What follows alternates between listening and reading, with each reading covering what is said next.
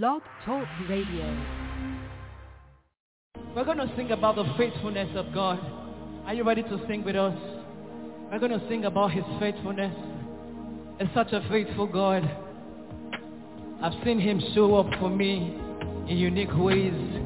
You know, that's why I'm quite reckless when I worship. I start doing anyhow, anywhere believe. Somebody say anywhere believe. Are you ready to worship God with me like that? That is the kind of worship I want. Just put your hands.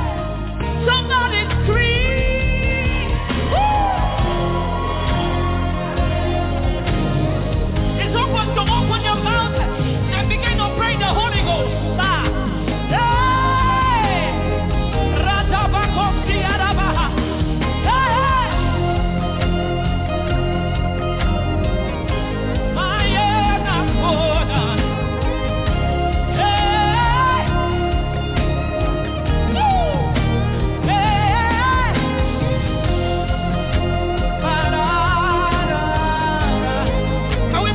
Together with our mouth.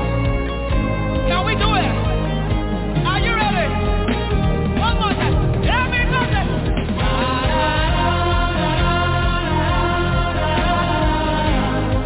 Woo! Recite.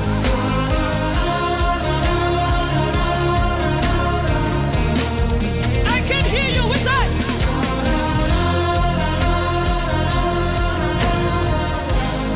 Oh.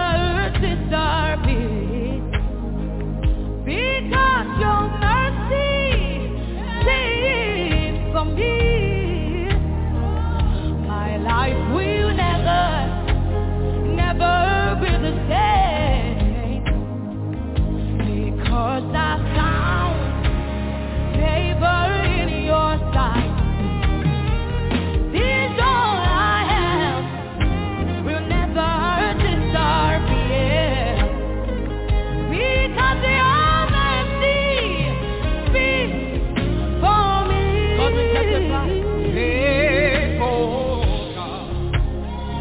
Faithful God, faithful God, I worship you, faithful God. Thank you, God. Thank you, Jesus. Thank you, Yeshua.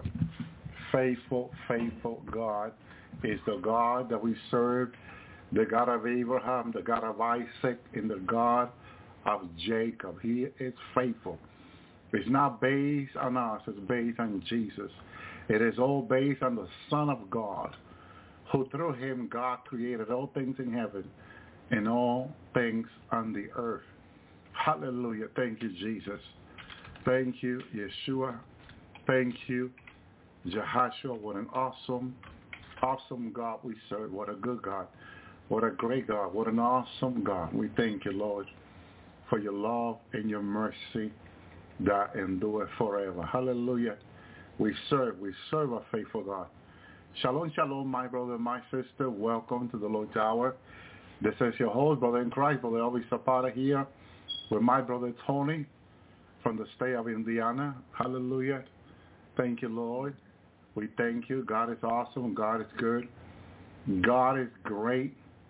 Praise you, Jesus. Amen.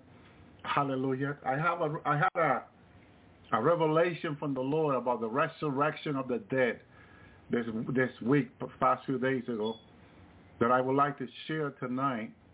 Thank you, Lord, that we may have a clear understanding, thank you, sister, of what is about to come and unfold in the days to come. Because in the days to come, my brother and sister, hallelujah, after the 3 days of darkness, there comes a resurrection of the dead. And I learned something new in this revelation of Jesus, my brother and sister. I learned something new, which, thank you, Lord, praise you, God. When you learn something new, hallelujah, you know, I assumed that the resurrection of the dead and the rapture was I used to think it was like a together event, that when one would happen, the other one happens right away. I didn't know, like the book of Proverbs or Ecclesiastes said, that God made everything in his time, or everything has his time. The resurrection of the dead has his time. The rapture has his time. The revival has his time. The 3 days of darkness has his time. See, I didn't see it that way. I didn't understand it this way until the Lord showed me a few days ago, and I was able to see it, and the Lord spoke to me about the things to come. And the way he showed it to me, it opened my eyes to a new understanding that I didn't see it that way. And I'm going to share it. Yes, the rapture is close. And closer are other things that are going to happen, like the earthquake, the judgment, 3 days of darkness. My brother and sister, thank you, Lord. But if we read in Matthew, I want to show you this in Matthew, because Brother Tony and I were seeing this in Matthew. Okay? And we're going to go to Matthew, I believe it's Matthew 27. Matthew 27 is where we were, verse 45. Okay? Because it begins with darkness. You know, remember that everything is based on Jesus Christ. He is the first from the dead. Let my brother Tony say hi to everyone. Sorry. Yeah. Hi. God bless you all, and I'm glad we're all here in the Lord, and you know, Psalm 104 says, "Enter into his gates with thanksgiving and into his courts with praise. Be thankful unto him and bless his name." Yeah, and I thank the Lord for uniting us tonight, and I know he has a word for us, you know, encouragement and hope, as we were talking earlier. Amen. Praise the Lord. Thank you, Lord. So Matthew 27, verse 45. We read this one from the the King James. There's other Bible translation, the Common English Bible. Let me go ahead and just open another Bible and get thank you, Lord. I like it how this Bible, those titles of the message, the death of Jesus, You know. Yeah. Do you want to read this, Brother Tony? Yeah, from 45. Can you see it well there? Yeah. It says, from noon until 3 in the afternoon, darkness came over the whole land. About 3 in the afternoon, Jesus cried out with a loud voice, Eli, Eli, lema sabachthani. That is, my God, why have you abandoned me? When some of those standing there heard this, they said, he's calling for Elijah. Immediately, one of them ran and got a sponge filled with sour wine, put it on a stick, and offered him a drink. But he said, let's see if Elijah comes to save him. But Jesus cried out again with a loud voice and gave up his spirit. Suddenly, the curtain of the sanctuary was torn in two from top to bottom, and the earth quaked, and the rocks were split. The tombs were also opened, and many bodies of the saints who had fallen asleep were raised. And they came out of the tombs after his resurrection and entered the holy city and appeared to many. When the centurion of those with him who were keeping watch over Jesus saw the earthquake and the things that had happened, they were terrified and said, truly this man was the Son of God. Many women who had followed Jesus from Galilee and looked after him were there watching from a distance. Among them were Mary Magdalene, Mary the mother of James and Joseph, and the mother of Zebedee's sons. Amen. Those are the witnesses. Amen. Yeah. Thank you, Lord. But the first thing is, from noon till 3 in the afternoon, darkness came over the whole land. Okay? Notice how darkness, in the same sequence of what happened with Jesus, is going to happen with us. Because he is the first from the dead. We follow from the dead, from this dead world, are receiving a glorified body. The resurrection. The resurrection of Jesus, and to resurrect into life, and then getting his glorified body and standing at the right hand of Father, it's the same event that's going to happen to us. We're going to get a glorified body. My brother and sister. Then Jesus talked about in Revelation that we're going to reign with Christ. Yeah. You know, some that will sit with him. The Father will give him the right to sit with Jesus. So it's all similar. Shalom, Brother Joseph. So all this event happened so similar, my brother and sister. So it began at noon with the 3 in the afternoon, when it should have been daylight, darkness came over the land. My brother and sister, the 3 days of darkness are so similar. When there should be sun for 3 days, there will be complete pitch darkness. The Lord has shown it to so many people already. They have seen them so clear from the Lord. My brother and sister, we have shared this on the Lord's Hour here so many times. So the Lord in this revelation spoke to me more about the 3 days of darkness. My brother and sister. And let me share with you what first he showed me. Hallelujah. But before we finish, let me see, go back there, because it talks about the resurrection. So then after he died, and then they thought he was calling Elisha, and then he gave up the spirit. But look what followed. After the 3 days of darkness, after the Lord died, suddenly the curtains of the sanctuary were torn into an earthquake, that the rock was split. Okay? We've been talking about an earthquake coming.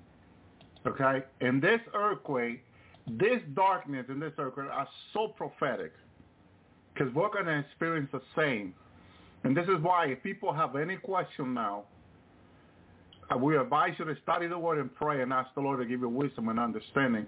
But the same way it happened during Jesus to the disciple, it's going to happen with us. There's going to be darkness.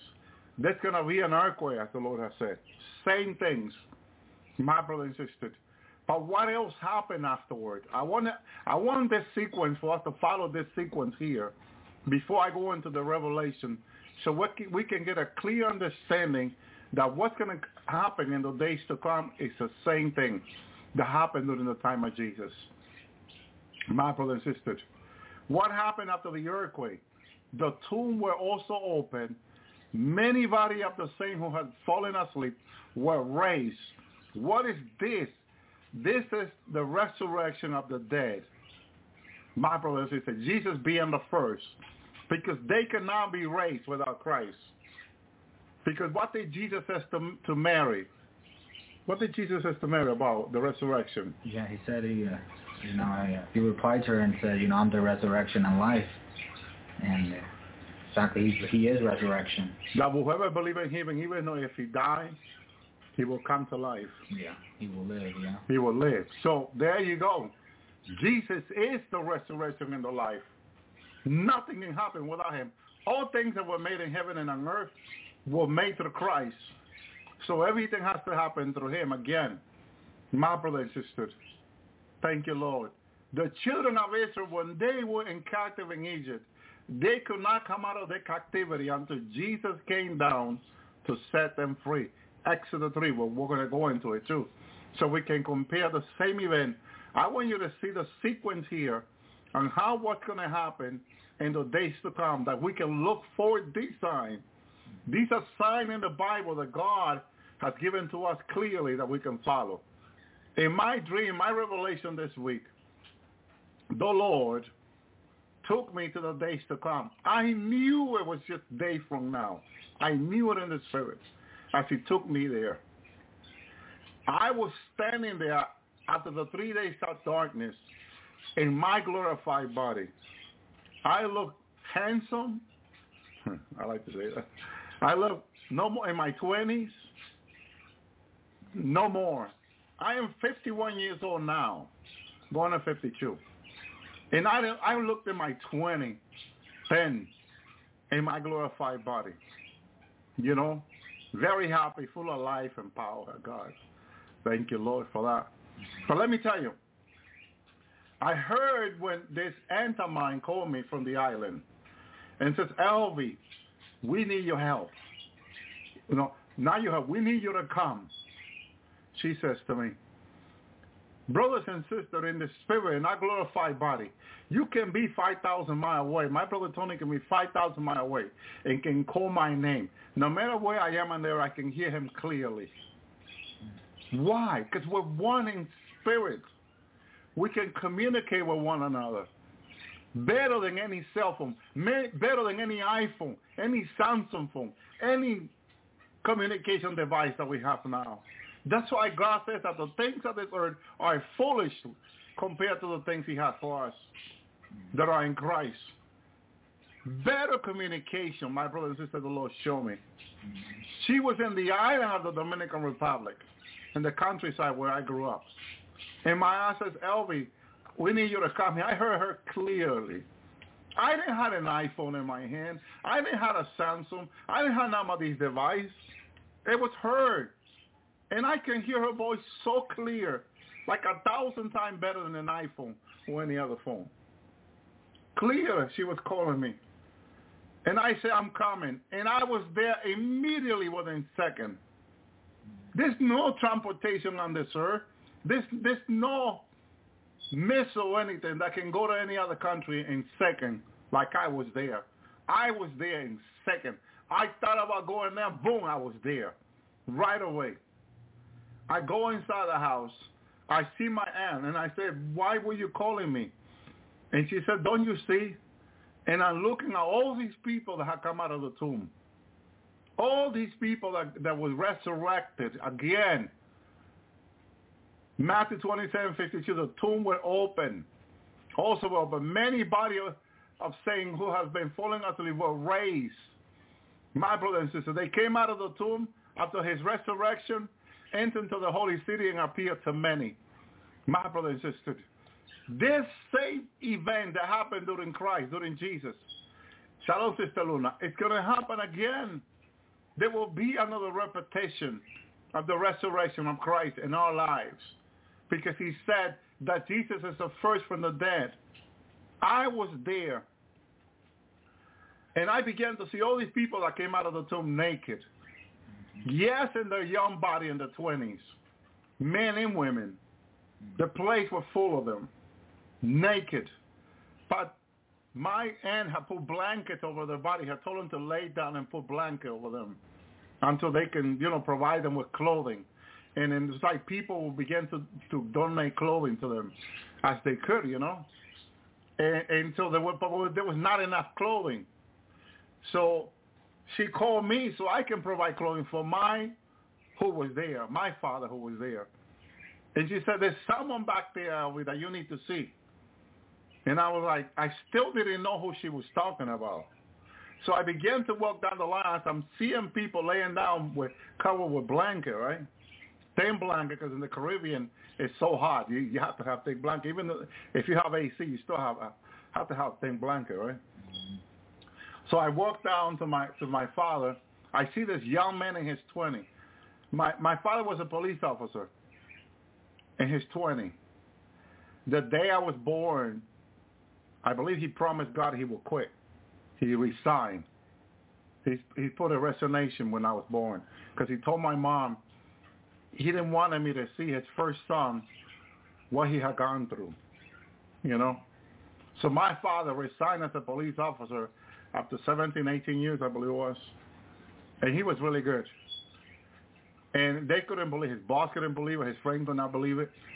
But my father, my mom used to tell me that when he went to the academy, that's when she met him after when he was a police officer.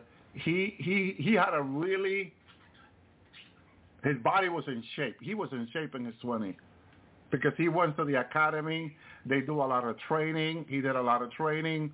He looks really strong, in shape. And so the Lord showing me him. I remember my mom telling me this a few weeks ago before she left back to the island. And now that the Lord gives me this revelation, I see my father in his 20s, like he was when he went to the academy.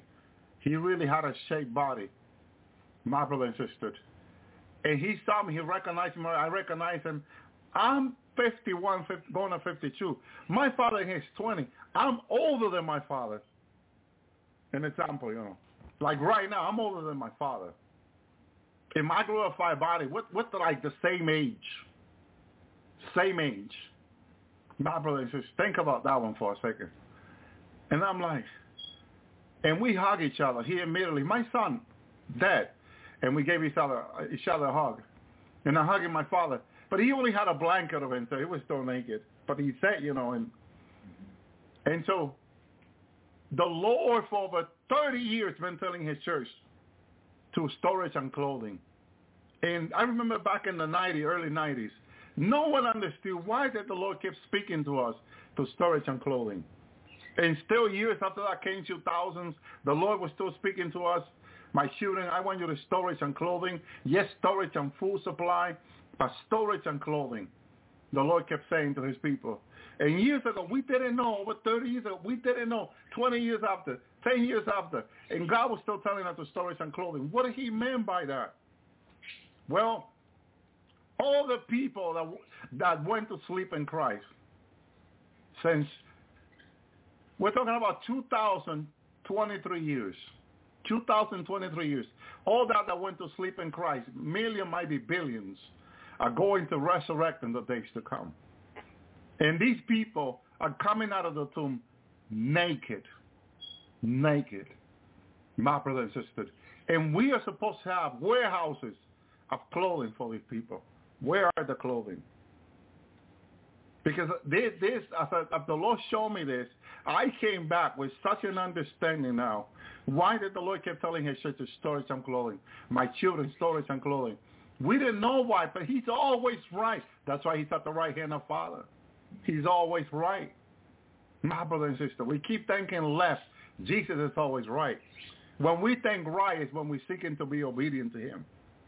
We need to think right, my brother and sisters.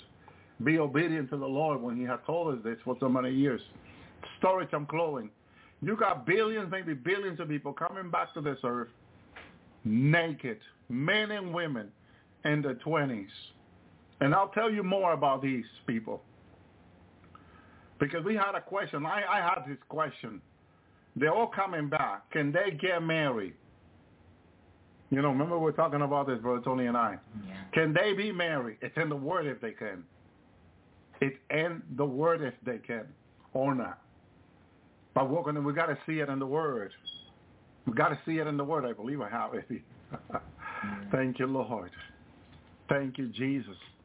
Oh, my brothers and sisters. Hallelujah. Everything about this life, hallelujah, in the life to come, it's in the Word of God. But it's only it's not in the Word. Sorry, because we were preaching that in Spanish, and thank you, Lord. Praise you, God. God is so awesome, let me tell you. He is so awesome. Matthew 22. Thank you, Lord. All right, we're going there. We're going there. Thank you, Lord. Praise the Lord. 29. It's a question about the resurrection. Okay? Here it is. Okay, go ahead, Brother Tony. Read it. Yeah. Jesus answered them, you are mistaken because you don't know the scriptures or the power of God. Well, no. Let's go back. I think it's because we need to establish, right, the question that they had. They had a question. Yeah. Or 22. Thank you, Lord. Yeah. Thank you, God. An awesome God we serve. What an awesome God we serve. Okay, here it is. The Sadducee and the resurrection. It's a question, right? Okay, go ahead. Verse 23. Okay, yeah. The same day some Sadducees who say there is no resurrection came up to him and questioned him. Teacher, Moses said, if a man dies having no children, his brother is to marry his wife and raise up offspring for his brother. Now there were 7 brothers among us. The first got married and died. Having no offspring, he left his wife to his brother. The same thing happened to the second also, and the third, and so on to all 7. Last of all, the woman died. In the resurrection, then whose wife will she be of the 7? For they all had married her. Jesus answered them, you are mistaken, because you don't know the scripture or the power of God. For in the resurrection, they neither marry nor are given in marriage, but are like the angels in heaven. Now concerning the resurrection of the dead, haven't you read what was spoken to you by God? I am the God of Abraham, the God of Isaac, and the God of Jacob. He is the God of the dead. He is not the God of the dead, but of the living. Amen. Yeah. There you go. But look what the Lord says. And Paul, when he talks about the resurrection, he tells the church not to be ignorant. And again, what is ignorant? Lack of knowledge. My people perish for lack of knowledge. So concerning this also, Jesus says the same thing. Concerning the resurrection of the day, having you read what was spoken by God. Let me see. Thank you, Lord. Escape one of them. Thank you, Jesus. Concerning, they ignore the power, is what he says. They ignore. Thank you, Jesus. Thank you, Lord. 29. He answered, you're mistaken because you don't know the scripture and the power of God. Let me see. This is, okay, let me check this quickly. 29, you say. Praise you, Lord. What an awesome God. Okay? You erred. Yeah. You erred. You error. It's like saying you error, right? Yeah, pretty much, yeah. In another word. That's the 29. Okay? Here's the word I was looking for. Because it's the same word the Apostle Paul used it with the Thessalonians. Yeshua answered them, the reason why you go astray is that you are ignorant both of the Tanakh and the power of God, the scripture, and the power of God. For in the resurrection neither men nor women will marry. Rather they will be like angels in heaven. I like how this one puts it. For whether the day are resurrected, haven't you read what God said to you? I am the God of Abraham, God of Jacob, and the God of Isaac and Jacob. He's not a God of the dead, but the God of the living. Okay?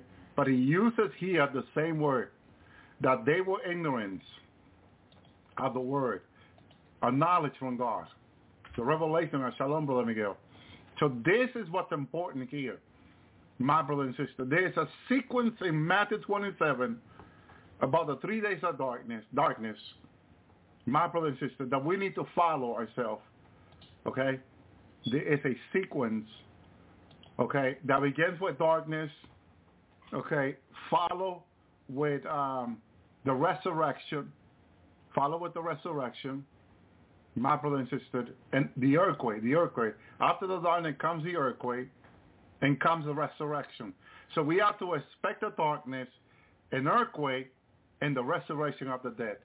For us, the same sequence is what we need to look for in the days to come. Okay? But this is what the Lord says to me. He says to me, he showed me, no one in sin, disobedient, sinning, okay, not repenting, seeking God, will make it to the 3 days of darkness. No one who is not right with God, who is not repenting or has not been repenting already, not been seeking God or right with God. Okay, the Lord was very specific to me in regard to the wicked. They're not going to make it to the 3 days of darkness. And remember, God have mercy upon whom he will have mercy. Yeah. You know, if there's someone that we don't see seeking the Lord or repenting, and God still brings them through to save them, who are we to say to God, why do you have mercy on this person when you said that no wicked one will make it? No, God always has mercy upon whom he has mercy. He told us to Moses, my brother and sister. So the same is, but the beasts are going to kill during the 3 days of darkness anyone who's not right with God.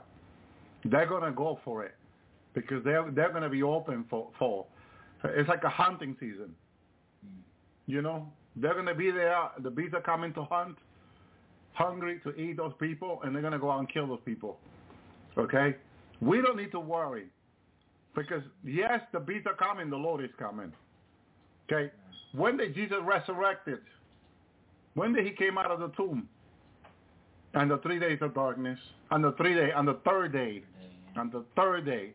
was his resurrection. But when did he went down to the belly of the earth? Right away, my brother and sister, after being crucified, after he gave the ghost, my brother and sister. And there's a verse that says that Jesus went to the belly of the earth, like Jonah was the son of man in the belly of the earth. And we know that he released all these people. But right away, if we go back to Matthew 27, when did they begin to see the people coming out of the tomb? Okay? Jesus cried out again with a loud voice. He gave out the Spirit. Suddenly, every time I read in the Bible, immediately or suddenly, what goes through your mind, Brother Tony? Yeah, that's the same as immediately. You know, it happened right away. Because that's what it says, you know, so we got to go with what it says. We may just have a human understanding of suddenly and what immediately is. You know, like, okay, we get a good idea when we say a blink of, in a twinkling of an eye. Mm-hmm. We know that's really fast because we can see that ourselves. Yeah. But suddenly and immediately, our best understanding is right away. Mm-hmm. That's our best understanding. Mm-hmm. You know, God can help us understand, you know, furthermore if we need to. Mm-hmm. But Jesus cried out again with a loud voice and gave up his spirit suddenly. And again, I have to compare it to the King James because it's that's verse, thank you, Lord, 51. Okay, 51. Let me just do a comparison with the King James. 51, behold, the veil and the two bottom. Thank you, Lord. And behold, so that was... This is the veil, so that happened really quick. Suddenly, the curtain of the sanctuary was torn, two from the top to the bottom. Mm-hmm. Earthquake happened. So, can you say that the torn of the curtain and the earthquake practically happened at the same time, or was an event after an event? What is your opinion on this? Yes, sir. Yeah, it says hey, and brothers and sisters in the chat room, you can also you can also give up your opinion on this, because we're reading it from the Word of God, my brother and sister, and the Lord can share light into us on this. Yeah. Okay. Suddenly, the curtain of the sanctuary was turned in two from the top to the bottom. The earthquake. So it's like one Like, it seems like what event I'm even. Yeah. That's why when people write to me and say, brother, when do you think these things are going to happen? Yeah. In the spirit, I see them practically here. Mm-hmm. Like he just took me a few days ago and showed me this. And when he took me to where I was standing with my glorified body, I knew in my understanding in the spirit that was only a few days from now. Mm-hmm. So how do you explain that, you know? Yeah. Because it was all in the spirit, you know. But I knew it was like really close to happening, like really, really. Like we know when the Lord says the rapture is going to happen quicker than what people think. So that's why I ask people the question, what are you thinking about the rapture? Mm-hmm. What is that mentality? I had Brother Tony, what do you think when the Lord says that the rapture is going to happen before than what we think? What do you understand by that? Yeah, the Lord, you know, that's what the Lord does too. You know, when he answers, he answers with a question too. You know, he answers with a question, and so to make us think, you know, he wants us to use what he has given us, you know, and meditate on his word. Is when he says, he's going to, you know, the rapture is going to happen before we think. Before we, in other words, you know. Like the guy that went to the rabbi meeting, and he was going through all the rabbi asking them a question. Another rabbi will answer him back with a question. So he goes to the older rabbi and says, Rabbi, I have a question for you. Why is it that when I go to the older rabbi and I ask them a question, they answer me with a question? And the rabbi looked at him and said, so how do you want me to answer you? Yeah, I've seen that. Yeah, I've seen that in scripture so many times, and I was like, you know, that left me thinking, like, that is true, bro. That's exactly how it is. Thank you, Lord. How do you want me to answer you? Yeah. Because everything is questioned, and the only one that had all the answers is God. Yeah. And, you know, Rabbi said that the reason why God put questions through the whole Bible is so we will seek the answer from him. Yeah. It's an honor to God to conceal a matter. Mm-hmm. And then it's an honor to a king to search it. To search it, yeah. To search the matter. So it's an honor to us to search the word of God.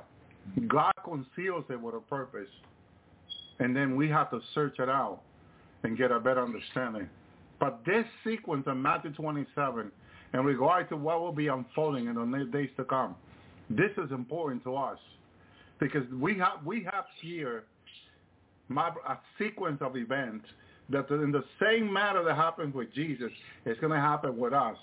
Yeah. Our transformation, 3 days of darkness. It begins with darkness, then it goes to, my brother and sister, it begins with darkness, then it goes to the earthquake, darkness and earthquake. So if you think that the earthquake and the darkness are related, yes, they are. Because you get darkness and earthquake. But what else is related to darkness and earthquake? Okay? And then after that, the resurrection of the dead. Then the tomb were open and the body of the saints that were asleep were raised. So you get darkness, earthquake, and the resurrection of the dead. Mm-hmm. Okay? They come out of the resurrection, they enter into the holy city and appear to many. Okay? Thank you, Lord. When the centurion of those with him who were keeping watch over Jesus saw the earthquake and the things that happened, they were terrified and said, truly, this was the Son of God. Okay? This truly being the revelation of the Son of God can be the movement of God because it was the same as the Holy Spirit being poured out. They know there was the Holy Spirit of God. But here's another thing, another rebuke that I had from the Lord, which I was seeking out to understand. Okay, since the Lord says to me that people in sin and people in the wicked are not going to make it to the 3 days of darkness. My brother, my sisters, I was seeking that out in the Bible. I wanted to know where is that in the Bible that I can relate it to, because everything is in his word. And you know what the Lord says to me? There's something we got wrong about Acts chapter 2, the pouring out the Holy Spirit. And he points out to me that we say that the Holy Spirit came up on no flesh during the day of Pentecost, and we are wrong.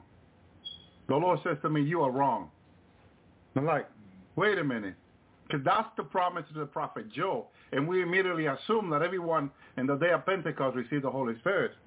And he says, it came upon those that were repenting and were seeking God, not on the unrepenting. This is why Peter had to stood up and tell the people to repent in order for them to receive the Holy Spirit, the Lord says. But the Holy Spirit only came up on those that were seeking God, the 120, and that was repenting. He says, read it, it's in my word. I'm like, wow, Lord. Thank you, Lord, for that. You see, when you want to know the truth, Jesus is the truth and the life. He will make things clear. But this is something he led me to so clear and made sure, my brothers and sisters, okay, because in the day of Pentecost, they were filled with the Holy Ghost. They began to speak in another tongue, and they gave them utterance. But it was to the people, my brother and sister there, that were repenting, the 100, and not to the other thousands of people that were just looking in amaze and thought they were drunken. Not to those people. He made sure he corrected me on that. Because we have assumed this wrong, and we've been saying this wrong, that the Holy Spirit came upon all people there. No. That's why Peter told them. And Peter, standing up with the 11, okay, lifted up his voice, and ye men of Judea that dwell in Jerusalem, by this you know unto you, hearken unto my word, for these are not drunken as ye suppose, but this is the third hour of the day. Okay, and he keeps telling them about the promise, my brothers and sisters, okay, and then he telling them this is the promise of God to them, my brothers and sisters, and then the promise of what will happen after and all that what will follow, okay?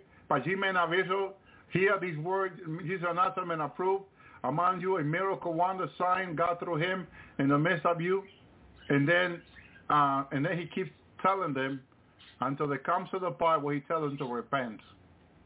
Tell them to repent. He tells them to repent. And that's what the Lord says. Okay?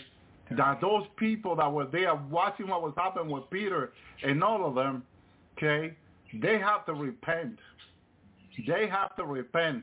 That's why the calling is to repent.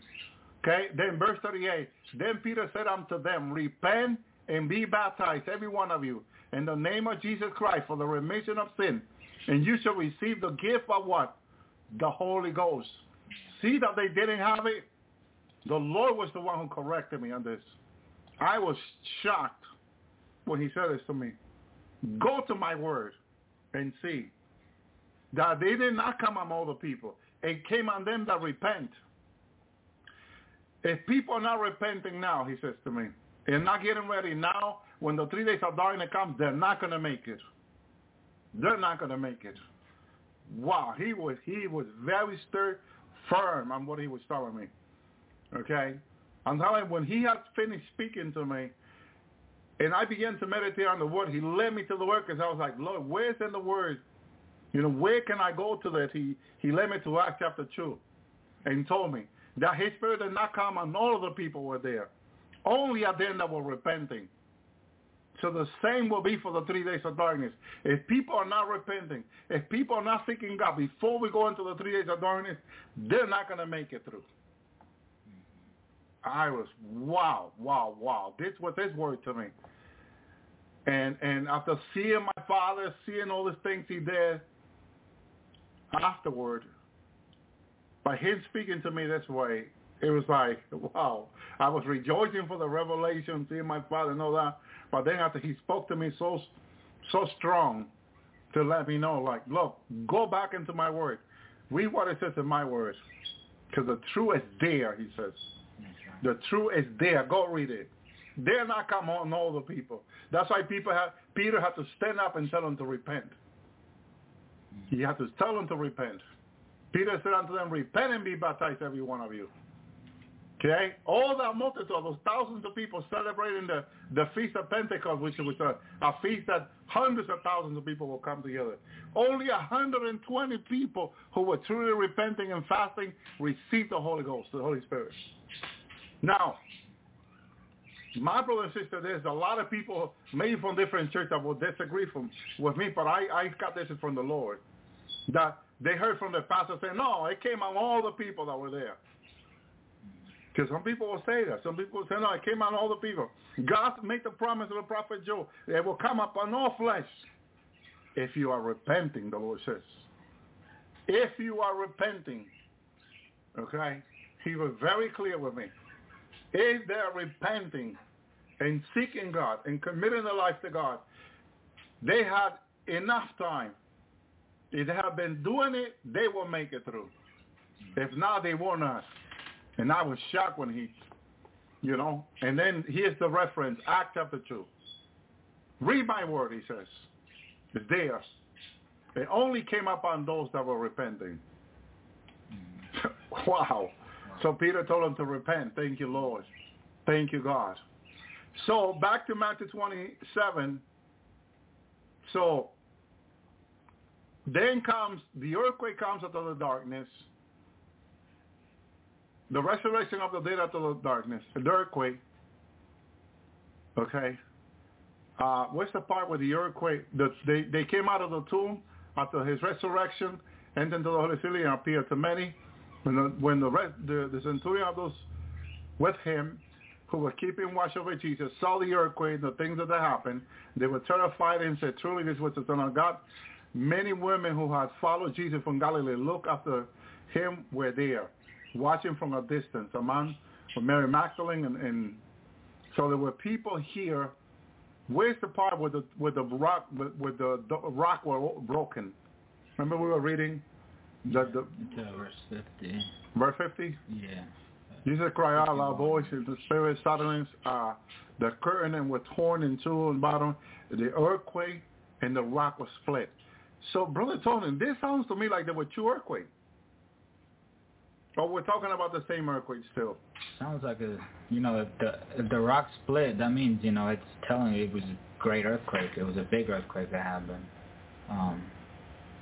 From what I because when my aunt called me, right, and when I went to see my father, they were already out of the tomb. But I'm thinking, how do they come out of the tomb? It has to be just like it happened here. You have to have an earthquake where the rocks are open, the earth is open, and then they're easy for them to come out to the resurrection. Although, we can't even know the power of God. God can do anything. Right. But, physically, that's what you're thinking, Mm-hmm.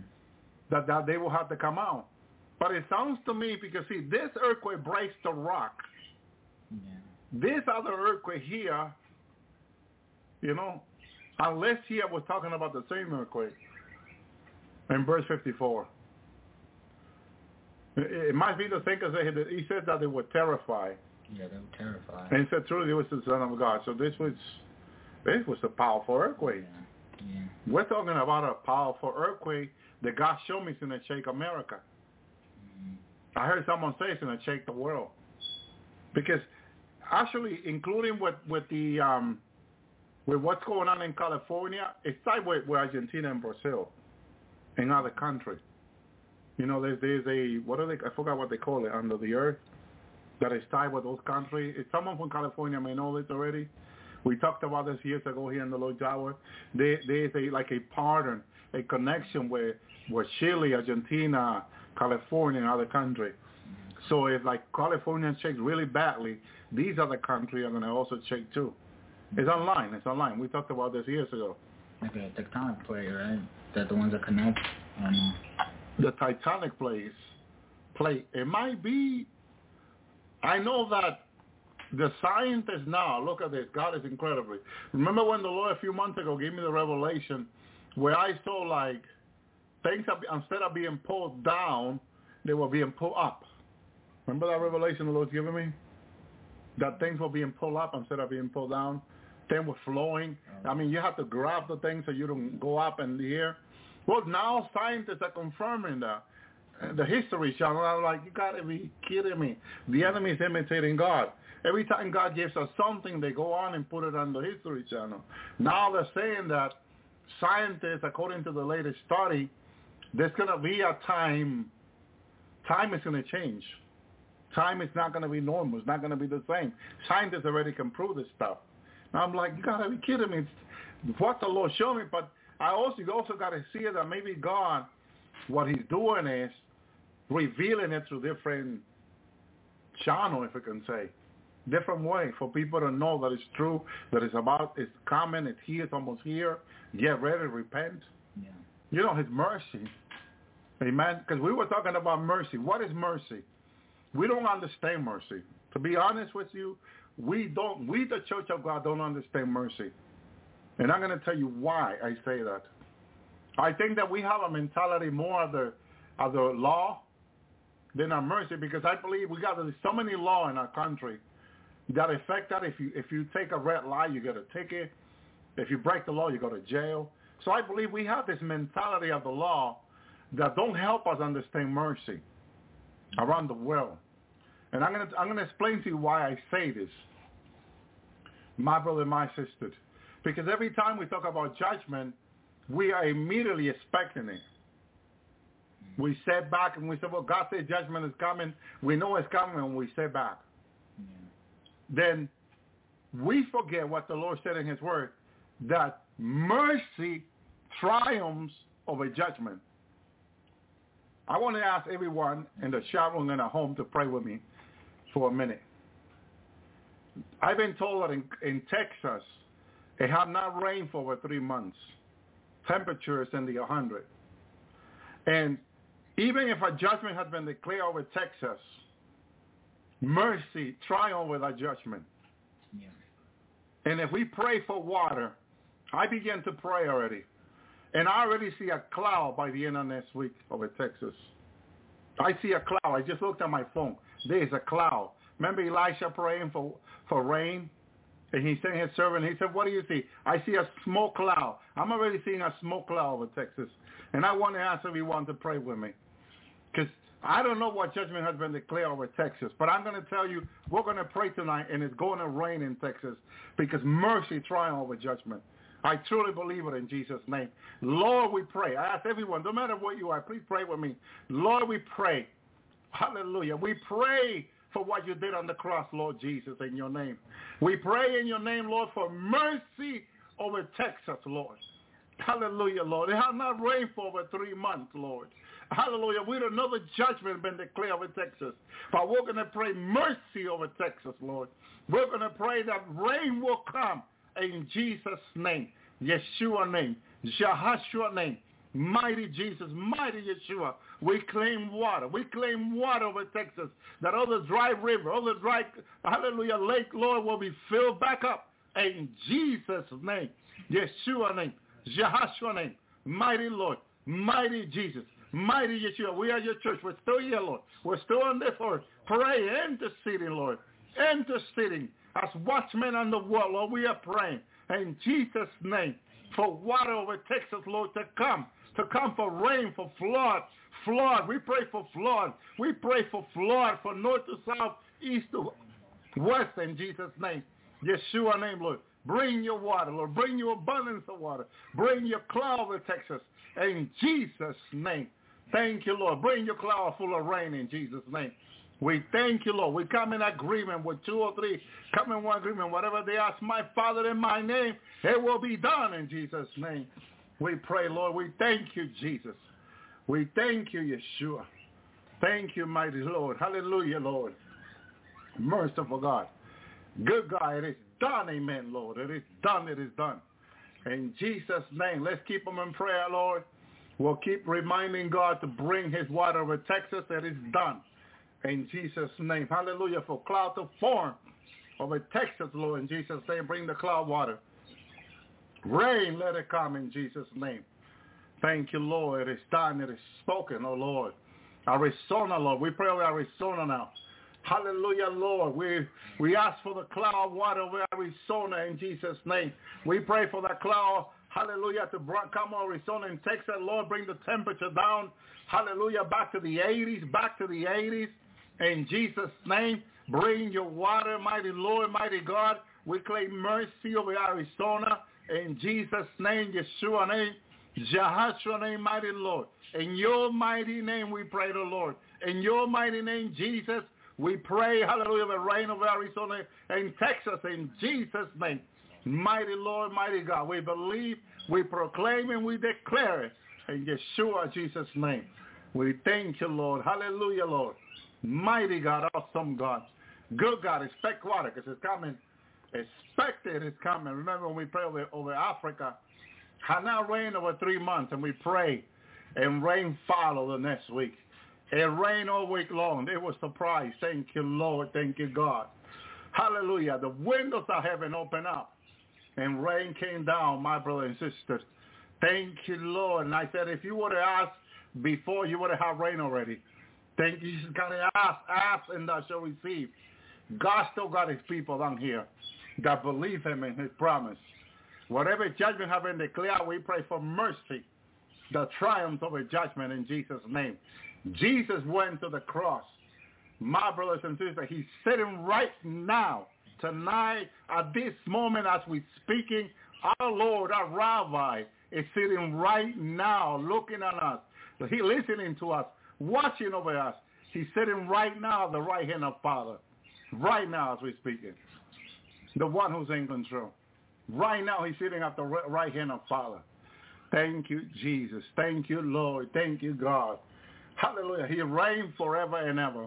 His kingdom is established forever and ever. Hallelujah. I don't know what Biden is right now, but I know what Jesus is right now. I don't know what my government of this state is right now, but I know what Jesus is right now.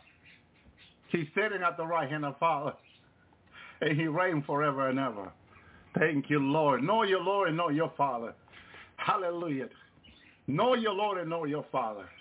He is a good God. He is a great God. He is an awesome God. And he loves us very much, my brothers and sisters. He is for us. He's not against us. He is for us. Remember, he is for you. Okay? He lived to intercede for you. That's why he's asking you to pray. Because when you pray, he takes your prayer to the Father. And he said, Father, look what your daughter is asking for. Yeah. Look what she needs. Look what he needs. And look what they're asking for. And he'll give you what you need. And even the petition of your heart. I heard a man of God saying earlier on YouTube, God, that the Lord is saying, so the Lord is saying he's going to start giving people the petition of their hearts. That's exciting. The Lord spoke to him. He's going to start giving the church, us, the people of God, the petition of our heart. This is exciting. We're living in an exciting moment. He's about to answer us. He's about to answer the petition of our heart. What are we doing? Focus on the negative instead of focusing on Jesus. Focus on the Lord. Hallelujah. Stop focusing on the world too much. Focus on Jesus. See him. See him in all your ways. Seek him in all your ways. Trust him in all your ways. The Lord is with you. Seek his way. Hallelujah. Thank you, Lord.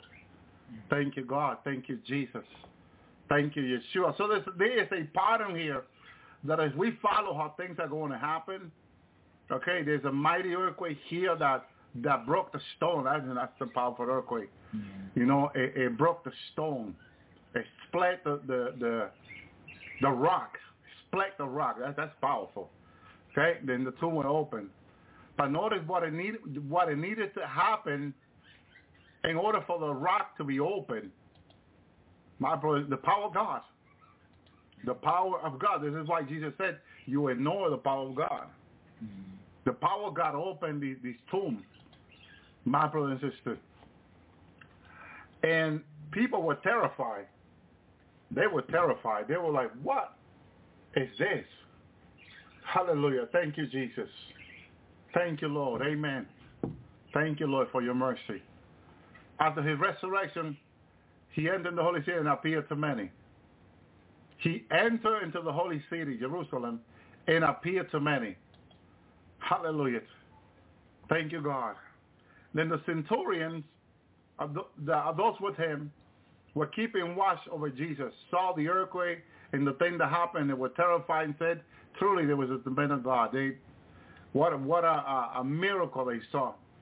But now I want to show you by the word of God that nothing happens unless the Lord comes.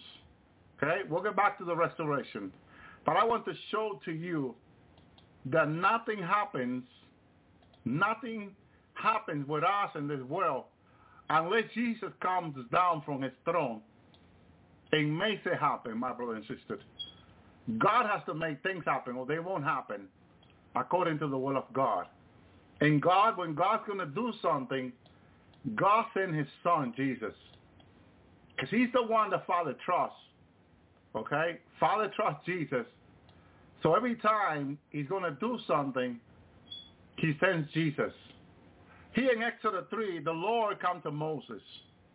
Moses has an encounter with Christ, with Jesus, with the Lord, Messiah.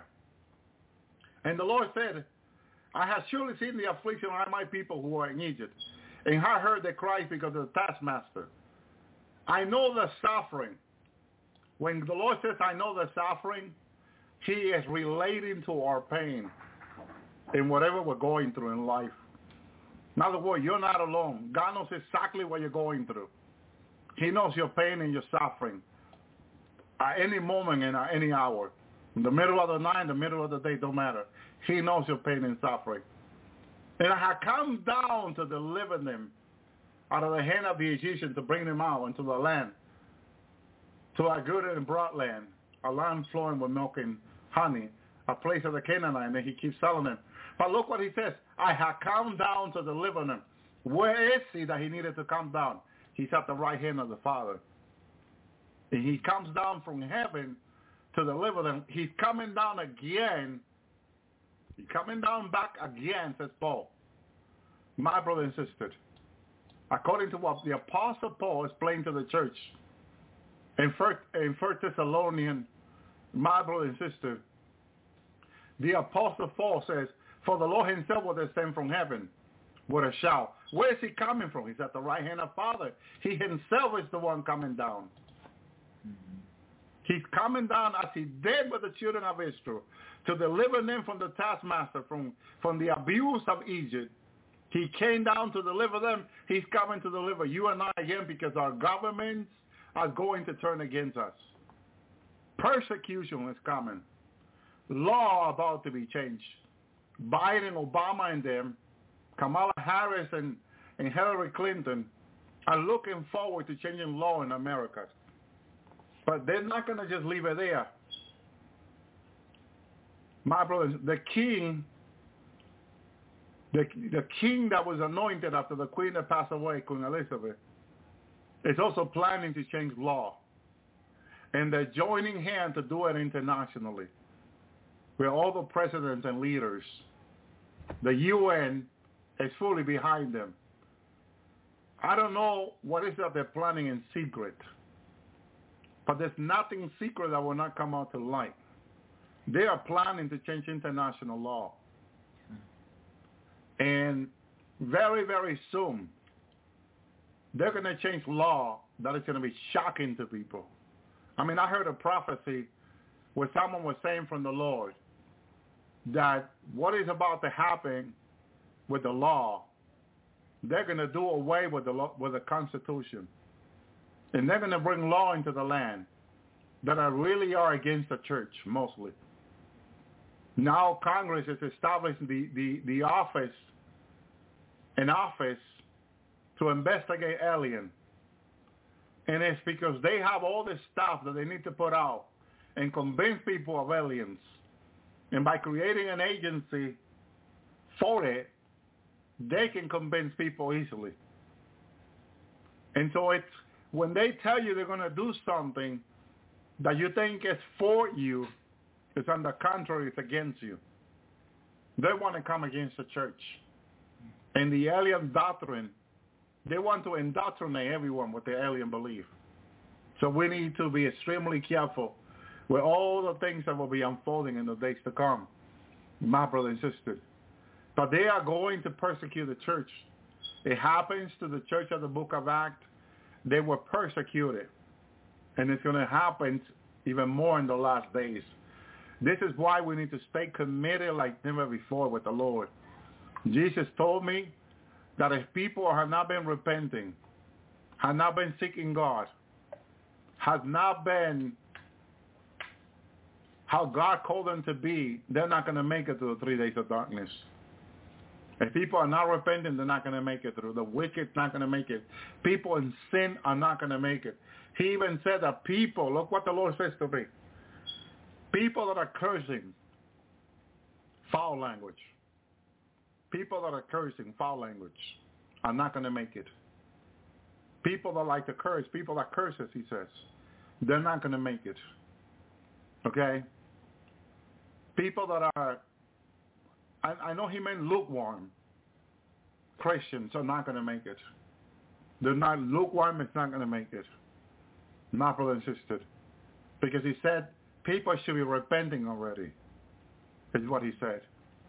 So remember when I said that we need to be repenting that lukewarm behavior, attitude in our own life. And I said, Lord, I repent all lukewarm attitude, behavior, Lord, walk in my life.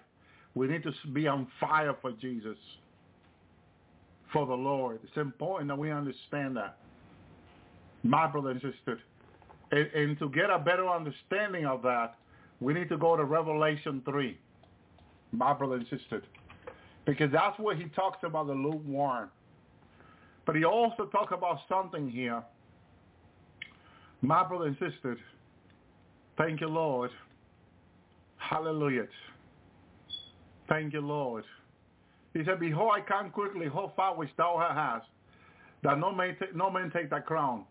He that overcome, I will make him a pillar in the temple of my God, and he shall not go out anymore. This is a part of all his promise. I love those promises. Hallelujah. Thank you, Lord. Thank you, Jesus. But here it comes. This is for the church of Laodicea. To the angel of the church of Laodicea write, these things says the Amen, faithful and true witness, the beginning of creation. I know thy work, that thou art neither cold nor hot. I would thou will be hot, cold or hot is what he said. He would that it will be cold or hot. So because then thou art lukewarm, here's the danger now. He is a yellow red light going off. Neither cold nor hot, I will spit thee out of my mouth. Out of my mouth. Because thou sayest, let me tell you what he's saying here, because this is pride. Every time you say that you're right when you're wrong, or every time you say that you're speaking the truth when you're lying, nothing more dangerous than that. And some people have lied so much that they believe their own lie, like the devil. He believes his own lies. That's because he's a father of them. When he speaks lies, he speaks of himself. I mean, he believes his own lies. The devil believes his own lies. Verse 17. Because thou sayest, I am rich and increase with good, and have no need of nothing. This is pride and the fullness of it. When someone can believe this of himself, knowing that there is a God, that there is a creator who created all things, and that if we are allowed to have something, it's by his mercy and grace. Not by us to say, because I worked so hard, I went to college, I got this degree, I got that other degree, and through those degrees I was able to make so much money, and this is why I have so much money and all that. Because if you try to apply that to Bill Gates, he didn't have the degree, and he was the richest man in the world. If we have anything, it's by the mercy of God. First of all, my brother and sister, rabbis say that what God did is he made a few men rich and made a lot of men poor. But to the Jewish people, the people of God, he gave the poor to take care of them. Have we done that? No. We haven't. But we are responsible even for the poor before God. And one day he'll ask us about it. What do you do for the poor? We have to give an answer for it. Amen? Thank you, Lord. Okay, let's go back there again. So he says, Knowest not thou. And let me tell you, it's the same word for being ignorance. The word ignorance is a word, the meaning of ignorance is lack of knowledge. It's knowledge that you should know, but you don't know. An example, right? Yeah. So again, this person that thinks this way pridefully have lack of knowledge. And the Lord says, knowest not thou that art wretched and miserable. You have a lack of knowledge that you don't know that you are wretched and miserable. And poor and blind and naked. How can someone being before God, poor, blind, and naked, think of themselves to be higher than thou? Brother Tony, help me here, Brother Tony. Yeah, that is pride. That's how you can identify. Well, according to Scripture, that is pride. When someone, says that's pretty much saying I did, because of my efforts I got all this, and because of what I can do and what I did. And so God calls them, is saying you're wretched and miserable, poor and blind and naked, because before God, a person that thinks that way, they're just empty because they don't have God. I mean, someone that says that and think that, they don't have God, so they're empty. They don't have Jesus, so they're empty, naked, and poor. Thank you, Lord. And so,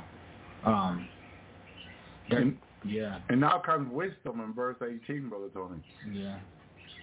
He says, I come so thee. And let me get here. You see, this is the King James, but in the Common English Standard one, here, going back to 18, he says, for you say I am rich, I have become wealthy, and don't need nothing. And you don't realize that you are wretched, pitiful, poor, blind, naked. Verse 18. This is the advice. And here is wisdom speaking. Yeah. Go ahead and read that, brother. Yeah.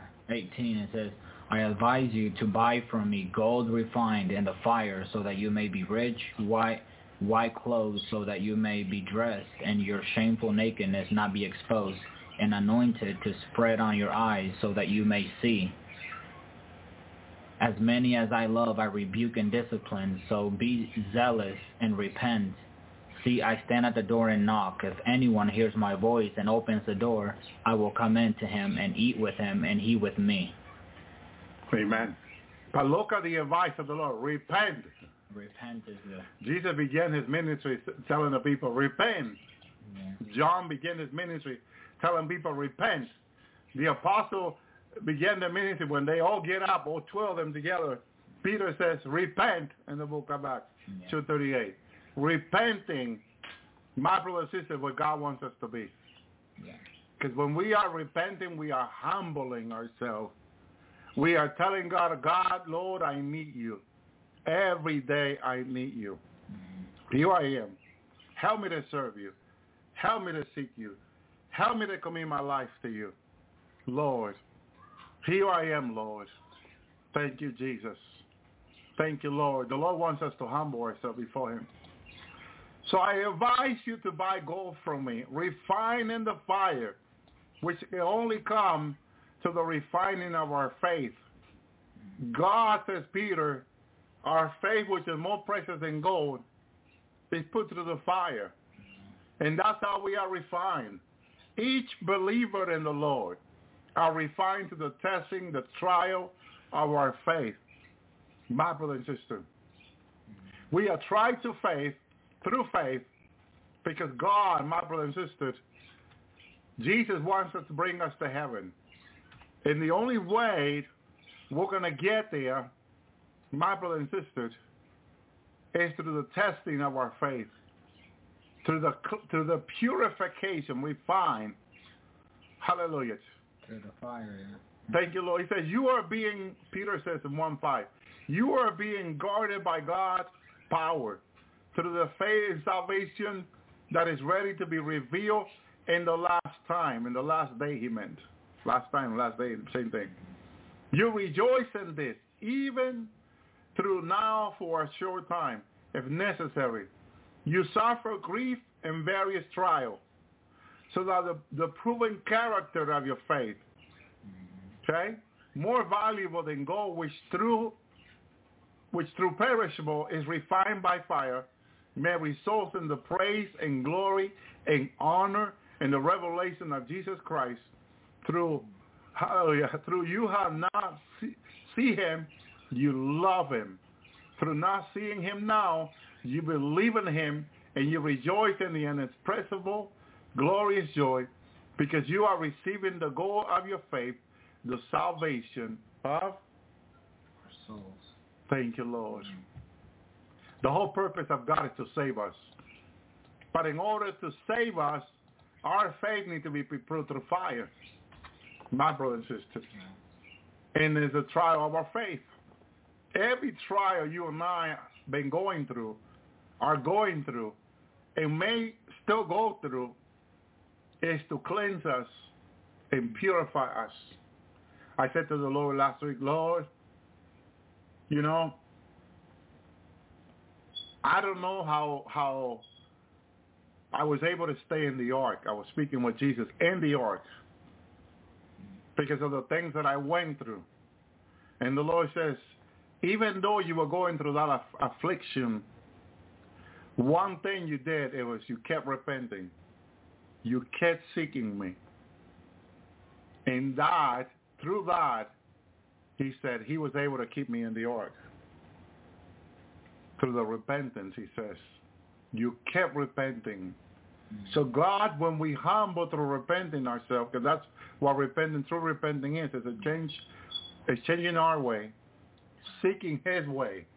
When you are repenting, when you are in prayer, you're seeking his will, not ours. And it takes, a lot of people used to say in the old days, pain and prayer. It takes pain and fasting. Yeah. You know, pain and suffering and fasting and pain and prayer for you to maintain that life with the Lord, that relationship with him. It's going to take pain, the old people used to say. So we need to bring that word back, you know, because some people think it's so light now. But it is light. Jesus said that what he's given us is light, you know, in regard to what we could be going through without him. Because it's harder without Jesus. That is proven. It's harder without the Lord. It's easier with the Lord because the Lord carries us. And he's not going to give us more than what we can handle. Yeah. And the example of him on the cross, Father gave him, put all the sin of the world on him. But we know that he carried what the prophet went through in us, what we will go through. He already carried them on the cross. As David said in Psalm 22, they pierce his arm and feet, okay, with arrow. Okay, they pierce him. So the Lord was pierced also to justify David. Job suffered sickness, Job was unrecognizable. Jesus was unrecognizable in pain and suffering. Okay, Jeremiah back was beaten, pieces of flesh off his back. He was beaten, practically to die. And we were watching. You seen the part in the cartoon they did now, Jeremiah, when they took him out of the what do they call that? The certain. When they put Jeremiah out, and he couldn't even speak, but he was able to prophesy, you know. And he looked so horrible, so beat. They beat him, and they beat him until, oh, it was terrible, terrible, terrible. But Jesus, the same thing happens to Jesus. In order to justify Jeremiah. Oh, my Lord, my God. It was just terrible what they went through, you know, my brother and sister. But it was on Jesus, and he carried them for their iniquity. Not just only the beat, the beating that he received, but he also carried their iniquity. Yeah. Not only the suffering, but the Bible says he carried also our iniquity. You know, my brother and sister. But Jeremiah did it in obedience to God. But I'm sure Jeremiah had his fault, right? Because we all do. Yeah. David had his fault, right? Because we all do. You know, when Nathan went to David and told him that if he had not taken that woman to being his wife, God would have enlarged his kingdom, you know? And David tear his garment crying and pain and hurt. Jesus' garment was tear by the soldier. David tear his own garment. The rabbi would tear their own garment. Jesus' garment would tear by the soldier, mocking him. Even that was carried by Christ. The tear of the garment, the pulling of the hair, the pulling of the beard. Because some of the prophets went through that. They poured their beard. Well, they did it to Jesus. He needed to justify them on the cross and take their iniquity also. His love for us, his agape love for us was shown on the cross. There's nothing you and I can say that Jesus did not take on the cross that we're going through. My brother and sister, it is the faith. What do you say to me about the faith that we need to have in him? Yeah, that's right. That's the core of the whole New Testament. It's Christ, what he did on the cross for us.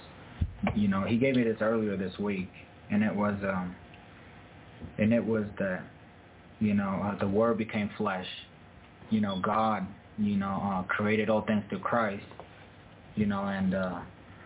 And so God Himself, our Creator, because we are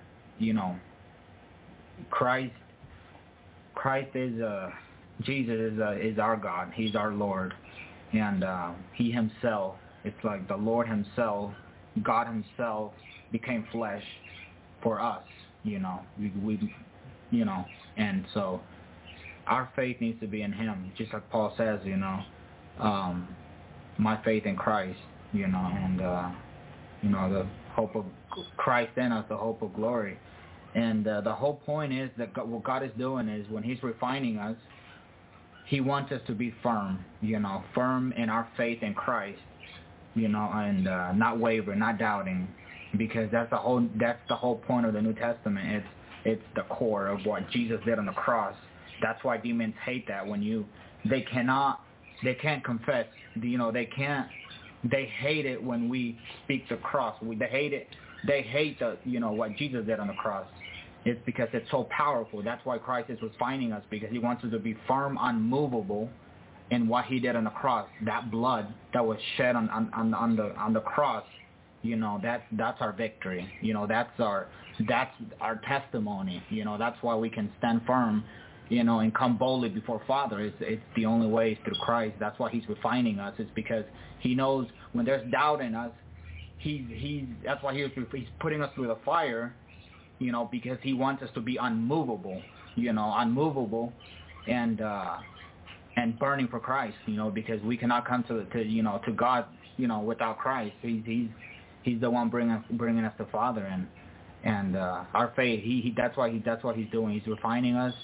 And that's why we go through certain sufferings. That's, because He's refining us. We must be put through the fire because we're flesh, and we need to be, where He wants us to be, through the fire. And so He's good. He gave me that earlier this week, and Amen. And, yeah. Thank you, Lord. He's good. Well, says that in John 11:25, Jesus says there, I am the resurrection and the life. No one who believeth in me, even if he died, hallelujah. The one who believeth in me, even if he died, he will live. It says that from the beginning of the baptism until the day He was taken out from us, from among these, it's necessary that the one become a witness with us in His resurrection. Okay? Acts 31, seeing what was to come, He spoke concerning the resurrection of Messiah. He was not abandoning Hades, hell. And his flesh did not experience decay. Praise you, Lord. He fulfilled the word there. Fulfill it. With great power, the apostles were given testimony of the resurrection of the Lord Jesus. And with great grace was all in all them. Thank you, Lord. Romans 1:4. I was appointed to be the powerful Son of God, and was appointed to be the powerful Son of God according to the Spirit of holiness by the resurrection of the dead. Amen. Thank you, Lord. Paul says to the Romans, for if we have been united with him in the likeness of his death, we will certainly also be in the likeness of his resurrection. 1 Corinthians 15:13. If there is no resurrection of the dead, not even Christ has been raised. And this is good because he's saying, look, the ultimate was the resurrection of Jesus. But if there's no resurrection of the dead, then Christ was not resurrected. Paul was very bold in speaking about the Lord. Okay? My brother and sister, it's all for the glory of God. That everything that's been shown in the Bible to us, it is. Jesus glorified the Father clearly in everything he did. 1 Corinthians 15:20. But it is Christ has been raised from the dead, the first fruit of those who have been falling asleep. Of course there's going to be a resurrection, okay? Because Christ is the first fruit, then follow anyone who believeth in him to come to life. And that's why there's going to be a resurrection of the dead. Millions of people coming out of the tomb naked. So there has to be enough clothing for them. And I remember for 30 years, God has been telling us to save on storage on clothing. Storage on clothing. Which, you think about it, so many sizes of clothing, what size that we're going to store and all that. But then, what the Lord is saying, you're going to have a lot of dead people coming out of the tomb soon, naked like a child was born in the hospital from his mother. He comes out naked. You as a mother have to have clothing for that child, for that baby. So are these people coming out naked. And yes, we believe God will provide also. The Lord showed me a time when we're going to come back to the earth and we pray for clothing to appear, and they did appear. And the people that were naked were clothed. So it might be also that we're going to have to exercise our faith soon. Yeah. For people that will be coming out of the tomb needing clothing. My brother and sister, I know we're going to need food also. So that's another thing God has shown me. We're going to pray for food. Amen. 1 Corinthians 15:21, for since death came through a man, the resurrection of the dead also come through a man, which is Jesus. So this is why we believe, because his word is faithful. He's faithful. He made us the promise. He's going to fulfill it. Okay? Thank you, Lord. Thank you, Jesus. So his word are true. Amen. Thank you, Lord. Praise you, Jesus. So then, 1 Thessalonians, where he promised the dead being resurrected before the rapture. 1 Thessalonians 4, which is another great example. There's going to be a resurrection before the rapture that the Lord has promised. So we know there's going to be a rapture. We also know that before the rapture there will be a resurrection. I used to think that the resurrection of the dead and the rapture were almost like a tight event. One happened the other one. But God, everything he had done under the sun, he has set a timing for everything that he has done under the sun, according to Ecclesiastes. So there will be a few days, few weeks, even months, I don't know, a few weeks I would say, or days, after the resurrection of the dead. Because I also was thinking, when I saw the dead and revival had not happened yet, that means that the dead are also will be part of the revival. Because the Bible called the revival the last rain, the last pouring out the Holy Spirit. So the dead are going to be here for the revival. And no wonder people on the earth have seen so many people in the revival. So many people are going to be removed from the earth during the 3 days of darkness. And then people saw great multitude in the revival. So no one can explain how is that going to be.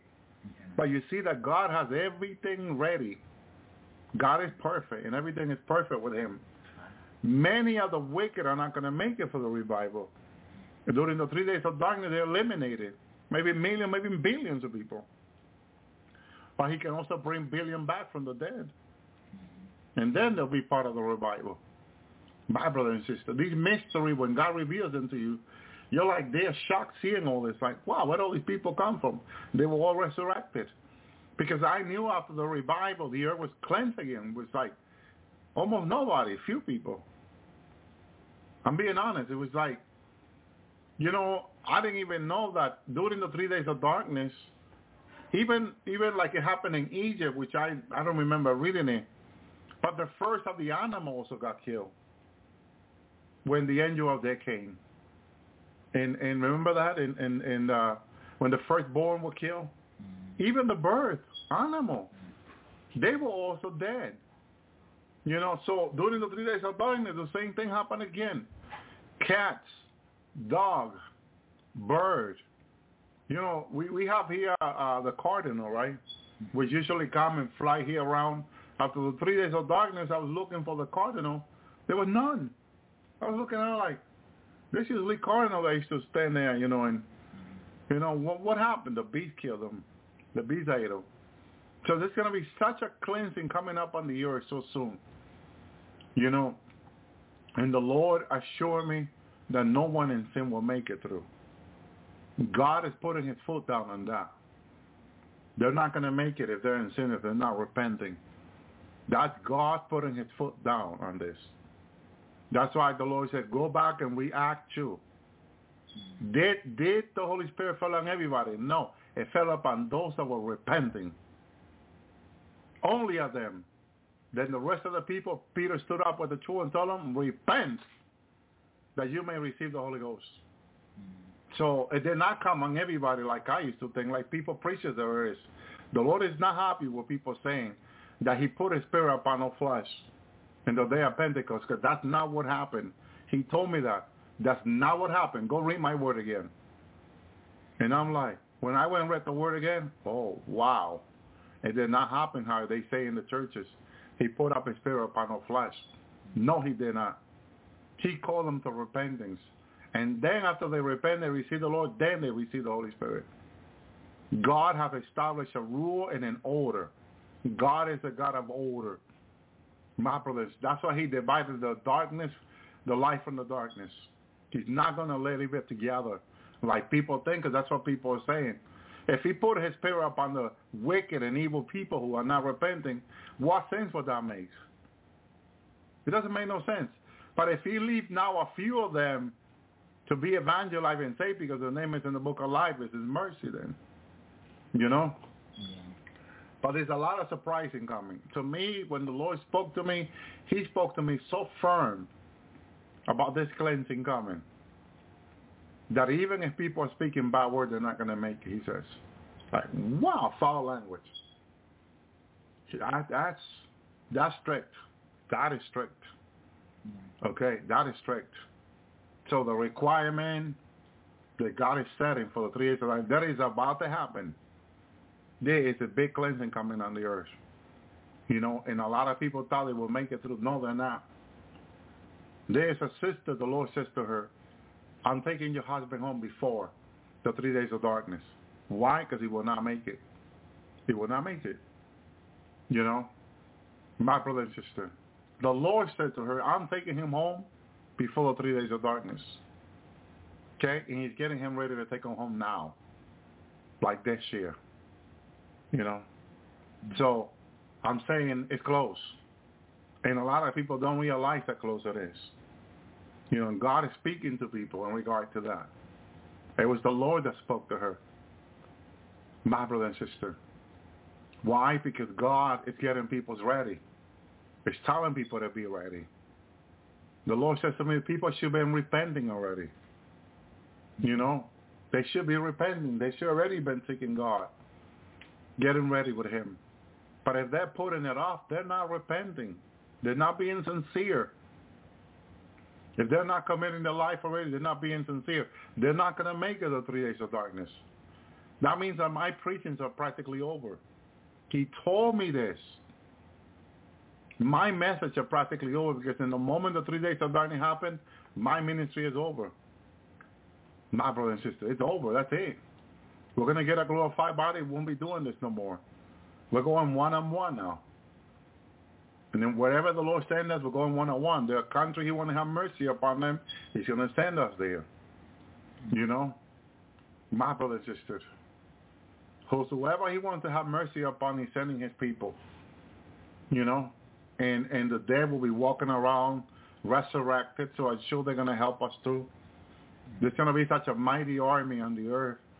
My brother and my sister. Hallelujah. But again, there is a cleansing coming. There was a cleansing in Egypt. But there was a deeper cleansing that we didn't realize that happened in Egypt. There was a deeper cleansing that we didn't realize that the Lord opened my eyes to see. And I'm going to share what the deeper cleansing was. God went and killed the firstborn in Egypt, or the angel of death, right? When Pharaoh and all his army followed Moses into the Red Sea, God had the Red Sea kill him and all his army. That was a deeper cleansing to Egypt. Because when you read in the Word of God, when Jesus comes to Moses, my brother and sister, in Exodus chapter 3, okay, the Lord says to Moses, I have surely seen the affliction of my people who are in Egypt. I have heard their cry because of the taskmaster. My brother and sisters, I know their suffering.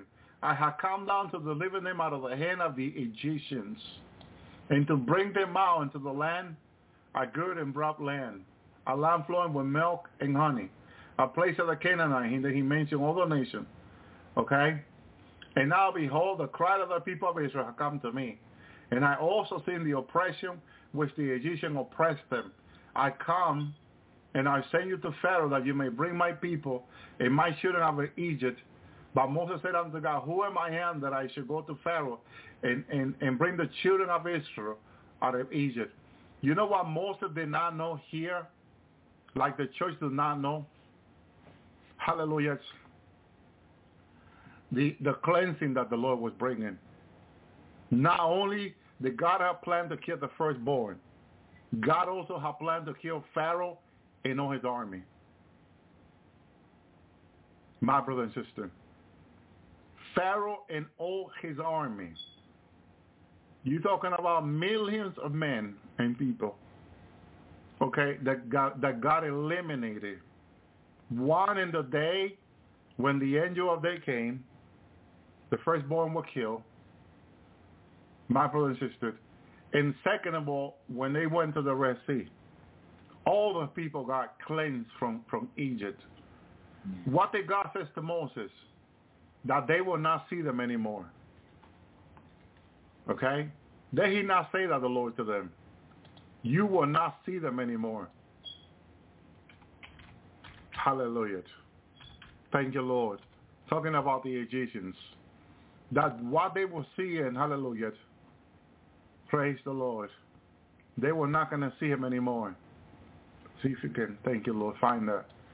That the people that they were seeing, that was coming against them, God says to Moses, they were not going to see them anymore. Hallelujah. And we don't realize that a lot of the people we're seeing today, even people in office, wicked people and evil people, we're about not to see them anymore. That's the cleansing that is coming. The people that were following them into the Red Sea was the greatest army and his captain and all these men that were still alive. That they feared that they would be caught up by them and killed. But God said to them, you found it, brother? Yeah. Go ahead, read it, brother. Yeah, it says, and Moses said unto the people, fear ye not, stand still, and see the salvation of the Lord, which He will show you which he will show to you today. For the Egyptians whom ye have seen today, ye shall not see them again no more forever.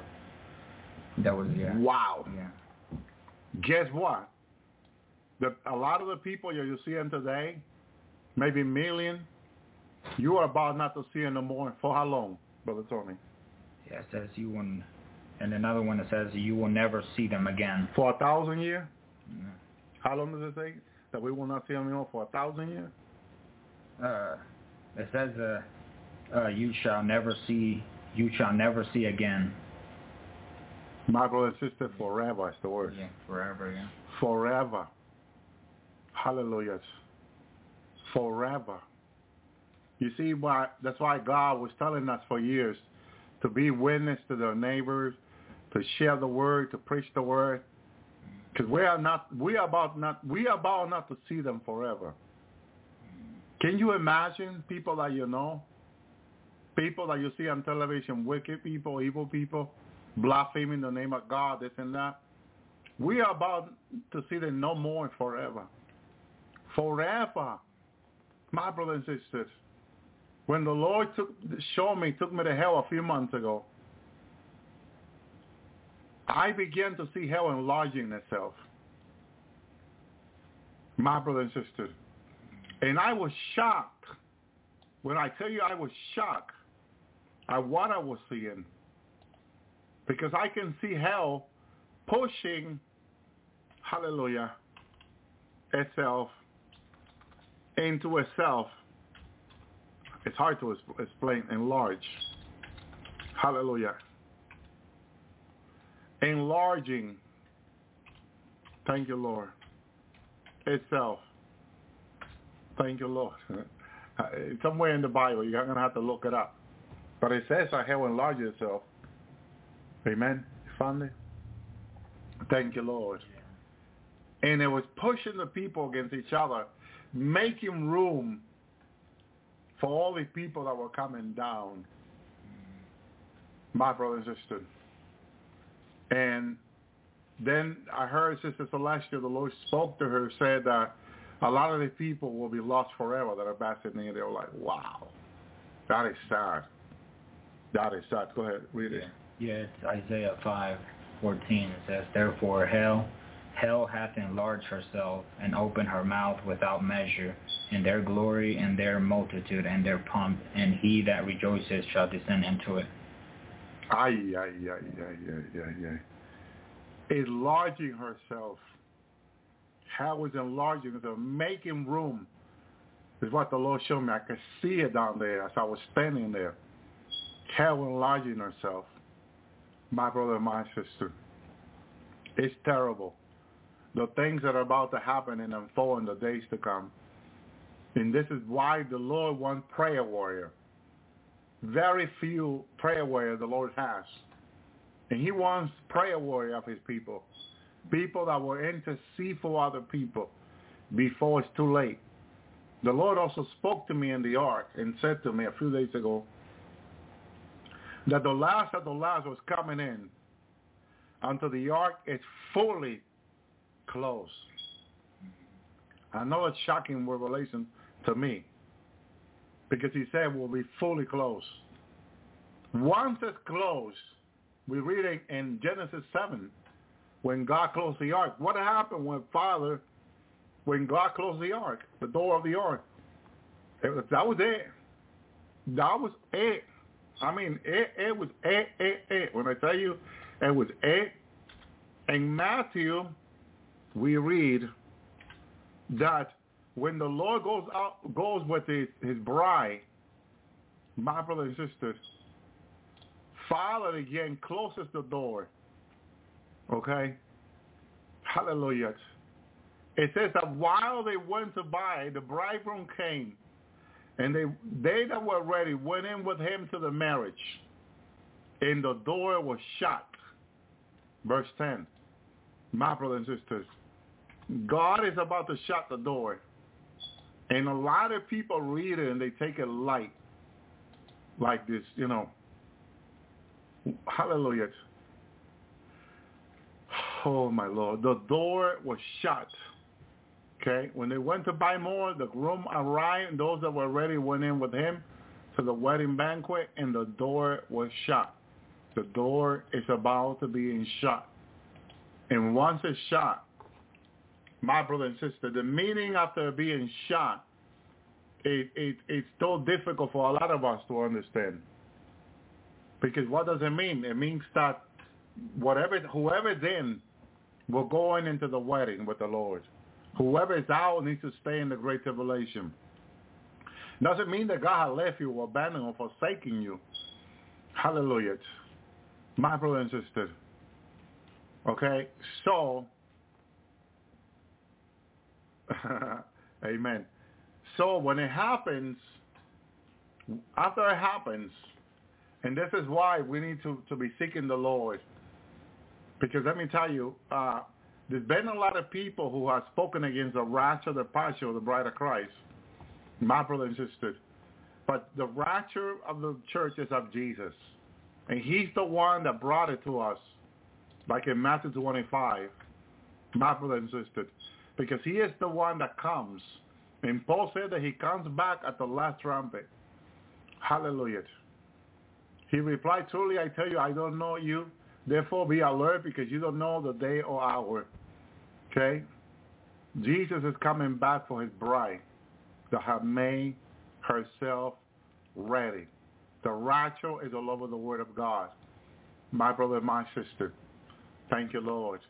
But you just need to understand that, you know, a lot of the what the Lord revealed to Sister Celestia for the Great Tribulation.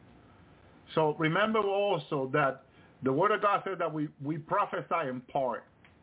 It doesn't mean that there's a lot of things we are saying the Lord is showing to us, or the Lord can show to us that we don't fully understand. So please pray for Sister Celestia. Don't forgive her for anything you heard from her that you think it's hurtful, like anything against the rapture.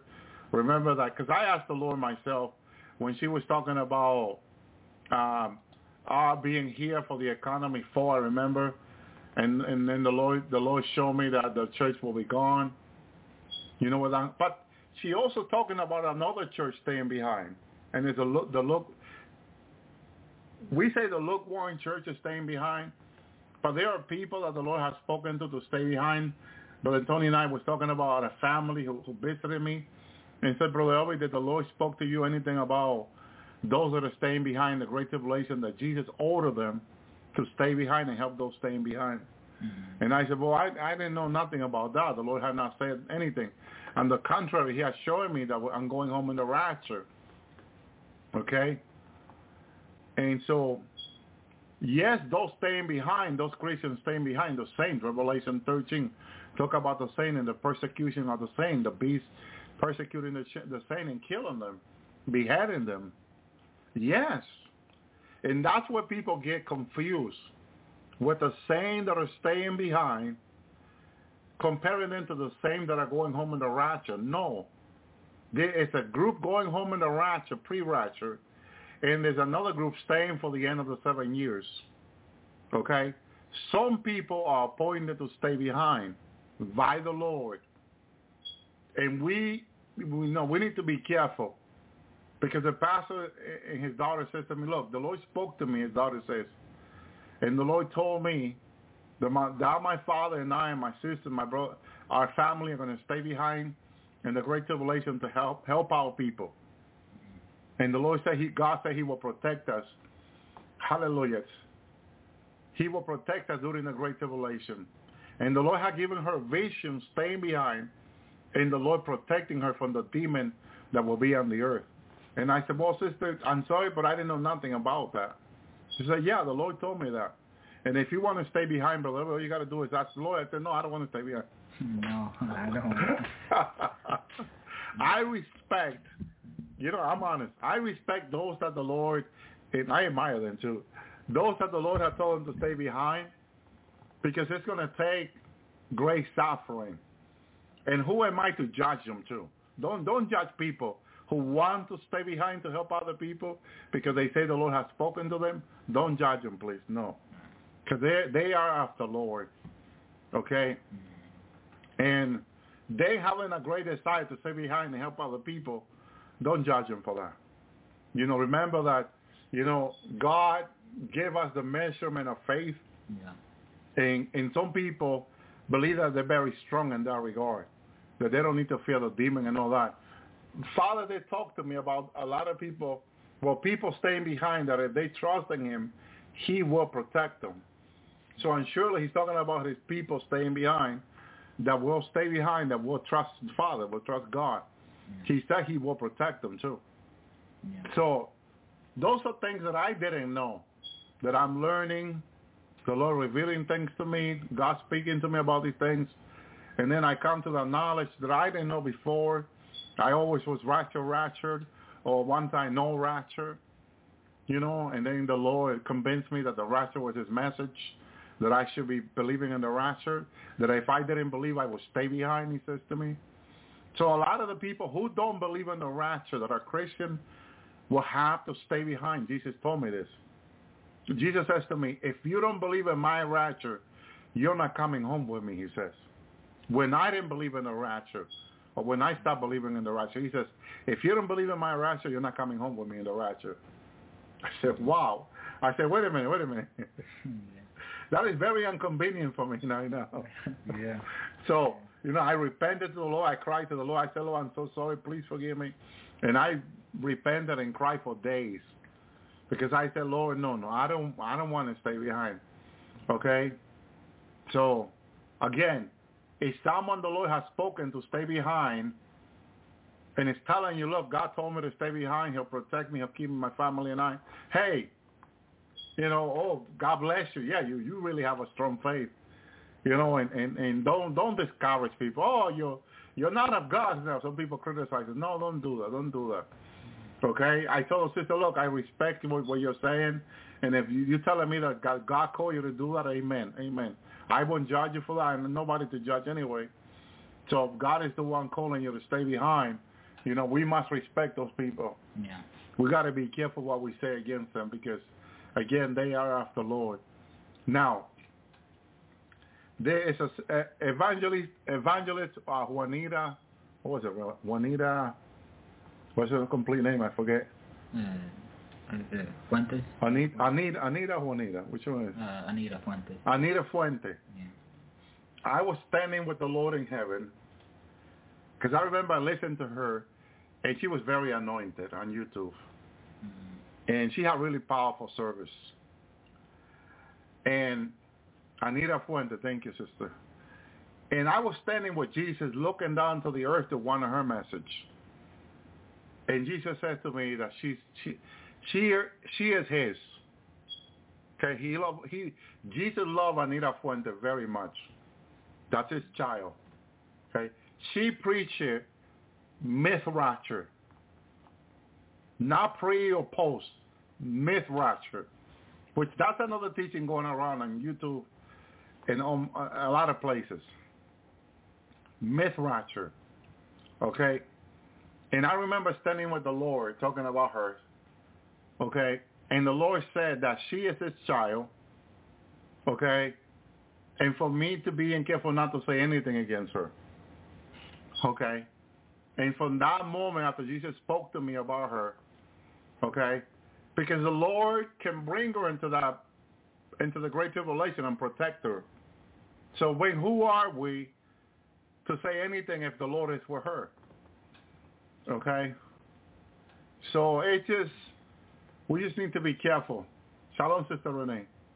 We just need to be careful that we don't go ahead and criticize someone of God, because it will not please to the Lord. So the Lord says to me, be careful what you say about her. He's very zealous for her. He loves her very much. She had gone through a lot.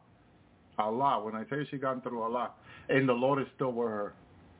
You know? So, my brothers and sisters, I'm just speaking to the one the Lord has shown me. If he says to me about anybody else, I will say it. But just about her, that the Lord, you know, she believed in that mid-rapture teaching, but the Lord is with her, you know. And I have questions about other things, but this is what the Lord says to me in heaven.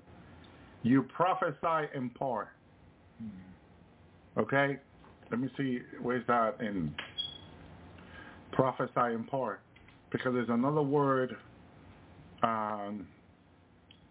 that he says also in part. And it's in Corinthians. I know it's in Corinthians. I'm just trying to see where in Corinthians. Thank you, Lord. A part is not a full. It's not full. Yeah. 1 Corinthians 13. Go ahead, read it, brother. It says, for we know in part and we prophesy in part. There you go. Yeah. We know in part. Yeah. Okay? So we don't know everything. We don't know. It doesn't matter how much you read the Bible or you pray. We don't know everything. Okay? And we're better off not knowing everything anyway. Because I think if we knew any more, we'll ruin things. So we don't know everything, and it's good. Until we go to the perfect body, perfect mind, and we understand all the mystery. That right now we don't know. But he said that we know in part, we prophesy in part. That's what he said. Okay? And that's what's important in all this. Okay, my brothers and sisters. Okay? So whoever stay behind, we don't criticize people. I know that the Lord, when I asked the Lord about my email, I got 2 emails with 666, which is 999, but upside down is 666. Hallelujah. Amen. Who art to judge one another, servant to his own master, indeed, he will be stand. God is able to make a stand. Romans 14, amen. Brother Miguel, that's powerful. Thank you, Lord. And that is true. That is so true, my brother and sister. So we are to encourage one another. Pray for one another, Jesus said. Okay? So we won't fall into temptation. Jesus said, pray and watch it. We don't fall into temptation. And a lot of time, why do we fall into temptation? Because we don't pray. I notice that the more I pray, the less I'm being tempted. But the less I pray, the more I'm being tempted. So temptation, most temptation comes because of a lack of prayer. Yeah. The prayer of the righteous availeth much. That's right. Can keep us standing strong in the Lord. And you saw how Jesus prayed. He prayed all night long. I remember a brother, what was his name? That used to pray all night long. Hector Cruz, right? They will come when he will go evangelize. At one time, he was staying in his family in Central America. And this family, he says he came to evangelize there. He had all these service already scheduled for him to preach in the different days. So he came to stay in this family, and the family testified that Hector, they finished the service. Everybody is like, come to the house. We'll prepare chocolate, bread, and things like that after the service. And, he says, I will enjoy some before I go into prayer. And they're like, what do you mean? We just had like 8 or 9 hours of service, healing, miracle, and all that. And instead of going to the hotel to sleep or to the room that they have for him to sleep, he went into prayer. They're like, but then he said, okay, we'll pray with you only 3 hours. 1 o'clock, the brothers and sisters were all falling asleep. No, we're tired. We're going to go to sleep. All right. And he stayed in prayer, speaking in tongue. He was speaking in tongue in prayer. And the family testified that 2, 3, 4 o'clock in the morning, they can still hear him speaking in tongue in his room in prayer. Come 10 o'clock in the morning, he was still speaking in tongue in his room. Come 2 o'clock in the morning, when he was still speaking in tongue in his room. And they say, so when do you sleep? He says, when I need to. God will give me rest. And sometimes if it was 3 hours of travel, 5 hours of travel to the church, he would sleep during the time. He would say, if you don't mind, I want to lay back in the back of the car and fall asleep, And he will fall asleep in the back of the car because he will be praying all night long. But we find Jesus sleeping in the boat. Yeah. And if you're one of the persons who like to criticize other people because they say, instead of helping these other men, he's sleeping, because you don't understand. He was praying all night long. Yeah. His body was tired. he needed to catch up on sleep, right? So in the boat, it was a perfect moment, like Hector in a car, in a 5-hour travel, he will get only 3 hours of sleep because he had not slept all night long. He didn't look to sleep in the night. He looked to praying. He followed that example from Jesus. He saw it in the Word. Jesus prayed all night long. You know how long did Jesus ask his disciples in Gethsemane to pray with him? 1 hour. At what time did they come to arrest Jesus? I want you to look it up in your own Bible. At what time did they come to arrest Jesus? My brothers and sisters, he only asked them to pray 1 hour in the night. He stayed up in prayer again until the time they came to arrest him, to take him in the morning to jail before the high priest. He prayed all night long. My brother, he never slept during the night. He prayed all night long. He never looked to sleep. The Lord confirmed this to me. Jesus told me this. Yes, my son, I never looked to sleeping. He says to me. Because I saw it in his word, and I said, Lord, wait a minute. And he confirmed it to me. He said, yes, I never looked to sleeping. Okay? And that's why I wonder, where it's in the Bible that we should be looking to sleep? Because, David said, early would I seek thee. David also had a prayer life. And the Hebrew that were taken captive had no time to sleep. Daniel had no time to sleep because he had to be in prayer. So where do we get that attitude that we need to be sleeping 8 hours every day? It's an attitude that we have that when the Lord called me to pray, I was like, I wanted to argue with Jesus, Lord, God forgive me, and God stopped me from it. That I needed to get 8 hours of sleep, and he was calling me into prayer. He wanted me to stay in prayer, and I wanted to convince the Lord that I needed to get 8 hours of sleep. What he was telling me, what I was telling him was against what he was telling me. I was speaking against the will of God. Like in Gethsemane, he was telling them to pray, stay 1 hour and pray with him. They could not even pray with him 1 hour. So we need to ask the Lord to help us to pray overnight. Because when the tempter comes, when we are asleep, to put dirty dreams into our mind, do we fall in those dirty dreams? No, if you are in prayer. Yes, if you're not. How many people could commit fornication and adultery, even stealing in their dreams? What are you doing robbing a bank in the dreams? Going to the wrong woman's house in your dream. Going to the wrong man's house in your dream. What are you doing? You're committing adultery and fornication in your dream. Do you think that sin is not counted for? Of course it is. Yeah, it is. Because we're the one doing it, and it's a lack of prayer in our life.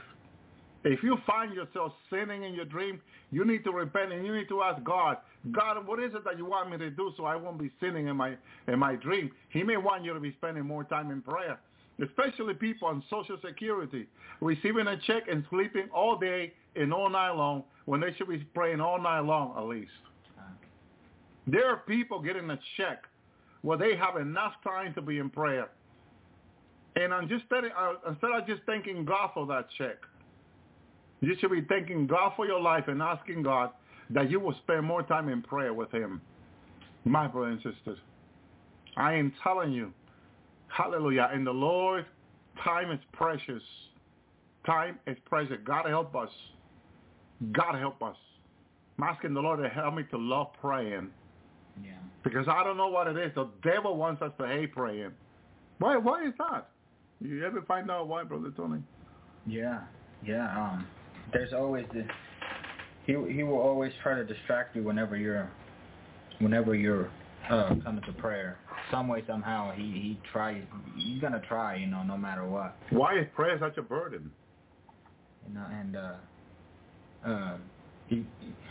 The enemy, he's gonna try what he can, to try to stop it from prayer. Either something, sometimes you feel tired out of nowhere. You just feel tired,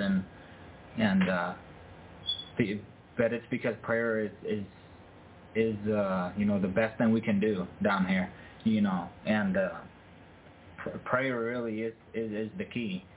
When you pray, it is the key. You know, like you said, prayer in the morning is the most powerful. I mean, there is the Lord confirmed. You know, Proverbs 8 says, "I love those that love me, and those that seek me early will find me." So God tells us, and then He confirms in the New Testament when He said He would be in prayer all night. You know, and so the night prayer is really the prayer that it's very powerful. You know, the night prayer, and but just praying anywhere really. I mean, you can be, like we said the other day, we can pray anywhere. We can be praying, you know, anywhere where we're at. You know, whatever you're doing, pray. You know, because that's our calling. You know, prayer. You know, prayer is it's not avoided. You know, prayer goes to Father, and when one of His little ones, His people pray, you know, there's power in that, and that goes, you know, that goes straight to His throne, you know, and thank you, Lord. And it's very powerful. Prayer is powerful. Amen. We need to spend more time in prayer. God help us to, my brother and my sister, because our relationship with Him, and He knows exactly what we need and when we need it. And He knows that we need prayer. We need to pray. We need to spend more time in prayer. The enemy is stealing a lot from God's people because of the lack of prayer. Yeah. The Lord showed me this. Remember when He showed me that Satan had all these things He's stolen from people? It was like a big valley, and he had RVs, homes, money, a lot of things that people wanted God to give to them, but somehow they've given up in prayer. And the devil took those things from them, stole those things from them because of the lack of prayer. And then we want God to do this, give us this and that. But He says ask, and ask is prayer. Yeah. Asking is prayer. Yeah, it is. When you spend time with God in prayer, asking God, God will give you. God will answer you. God will, you know, haven't you gotten tired of the devil stealing what is yours? What God has promised to give you? But because you're giving up on God, you're giving up on praying, the devil steals stuff from you. Yeah. And it hurts you, and people take it against God. Why did God allow this? And God will say to no, you allowed it when you stop praying. You allowed it when you stop believing. You allowed it when you start seeking me. It is you who have allowed it. Because I've given you the power, He says, to tread on serpent and scorpion and all the power of the enemy. In His name, He says. He has given us the power over the devil and all the demon. But then we sit there blaming God when God has given the church the power and the authority in Christ. My brother and sister, He's asking us to claim His promise. That He will open the windows of heaven and put our blessing on us, that we will not be able to withhold so much blessing. But what happened? Is God unfaithful? No. God is faithful. But our lack of prayer is sickening. We need to get more into prayer with God. We need to go back to praying. One thing that God is saying in the last days that is lacking in the church is praying. Because the olden people that God took to heaven, they used to be praying warriors. They pray. Jesus said that his prayer warriors are always praying. Jesus says to me, they're always praying. Those are His prayer warriors. So He wants us to spend time with Him in prayer. Because whatever we pray and intercede for, now that we pray for Texas and Arizona, we're going to see a change. But we need to stay in that prayer every night. Like Elisha. Did Elisha do one prayer and walked away and say, no, I already prayed. It was already done. No, he stayed in prayer. Fervently, says James. Elisha prayed fervently. So when I hear fervently, it sounds to me like fire. He was on fire in prayer. Elisha prayed on fire for God, fervently. And said to her servant, go see if you see any cloud. He always saw a tiny cloud. I'm already seeing a tiny cloud in Texas. Thank you, Lord. You know? But Elisha sent his servant and he was still in prayer. His servant came back. Elisha still in prayer. Elisha said to his servant, go back and see what you see. Elisha was still in prayer. His servant go see this time. I think the cloud was bigger now. Yeah. Started very small. He comes back to tell Elisha, so what do you see? Elisha was still in prayer. Mm-hmm. The prayer of the righteous availeth much. So what are you doing while you're waiting for your promise from God? You need to have the same attitude of Elisha. You need to be praying. Don't give up on praying. Don't give up on God. You stay in prayer. You stay praying. You stay interceding. You keep fasting every week. You continue to do it because God will answer you. And what happened when the rain comes?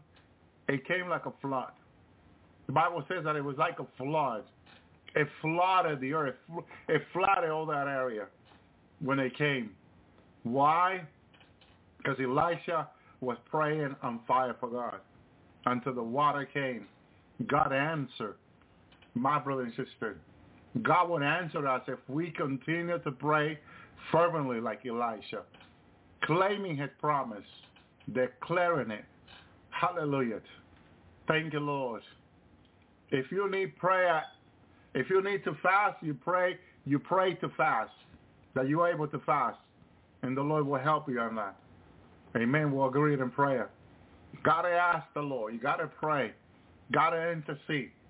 Thank you, Lord. Thank you, Jesus. Sometimes a lot of people get bad news in their family.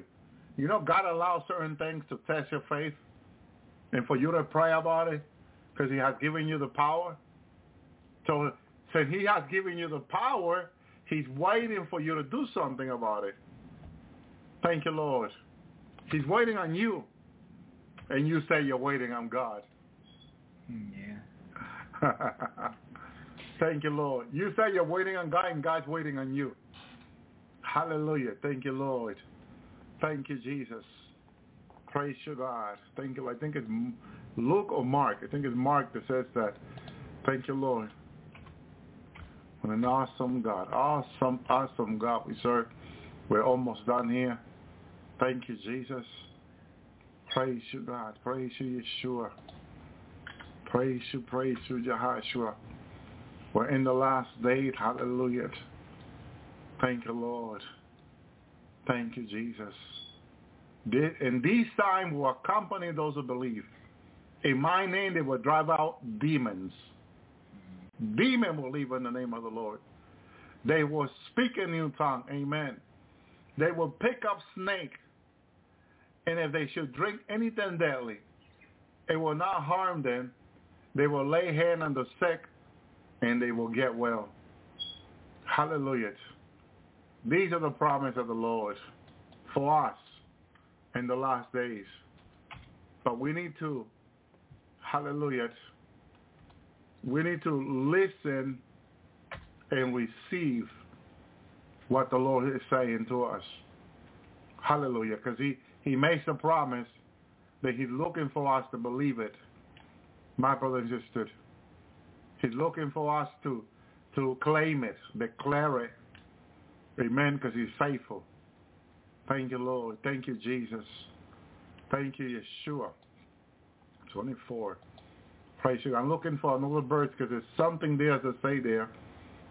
Earlier was in Luke. Thank you, Lord. Thank you, Jesus. Hallelujah. Praise you, God.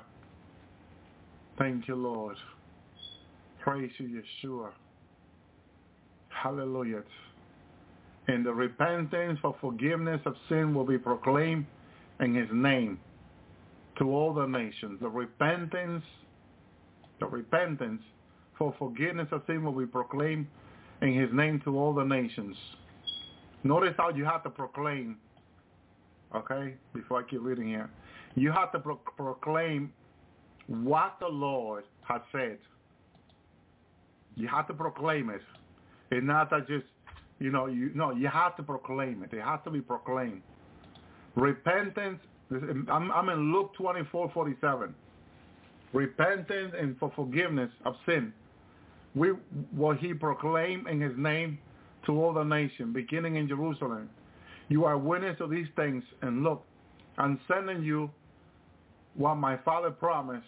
As for you, stay in the city until you are empowered from high. But look what he says. What my Father promised. These are promise of God. These are promise of God. Okay? That we need to stand on in the promise of God. He made the promise to us. Okay? That's Luke 24:49. Okay? My brothers and sisters. He made this promise from on high. So power from on high. Power comes from God. God made the promise. So we stand on those promises. Okay? By repenting for forgiveness of sin will be proclaimed in his name to all the nations. So in the name of Jesus to all the nations, we need to tell them repent. If they're not repenting when the 3 days of darkness comes, that's it for them. That's the end of those generations. They won't make it through. I'm sorry for those that may have family who's not repenting, or but if you're praying for that, God will honor your prayer. God can still save them, especially with judgment coming.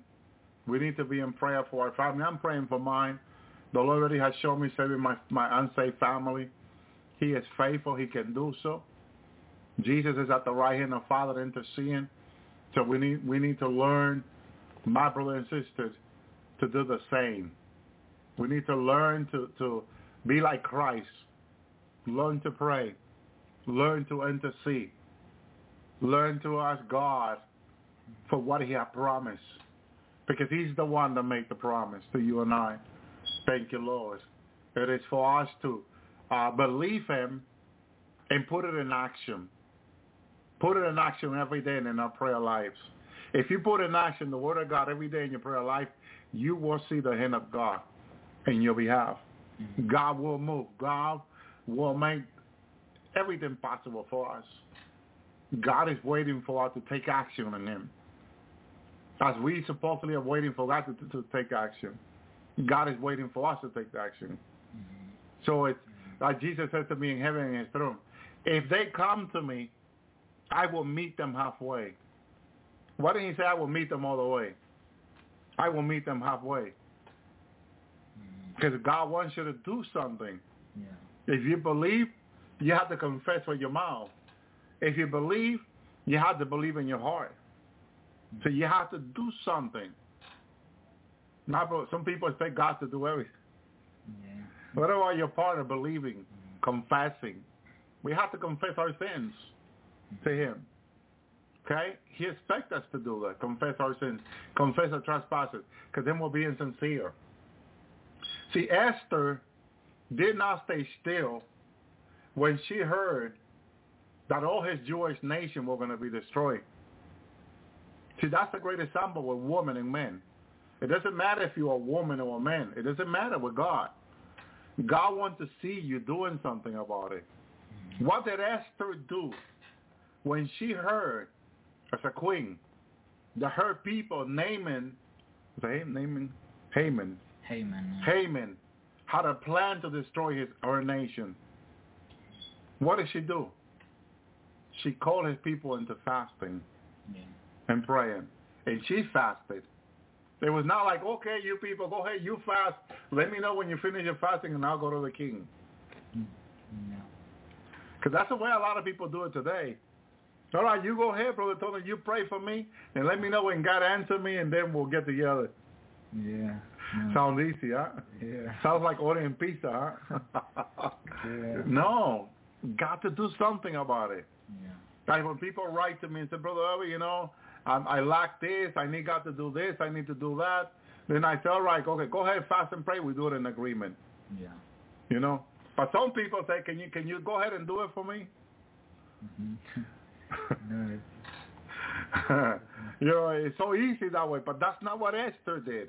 That's not what Abraham did. Well, you destroy the just with the wicked, God. Abraham prayed. Abraham interceded for law. Moses interceded for his people in the mountain. Jesus interceded for his disciple.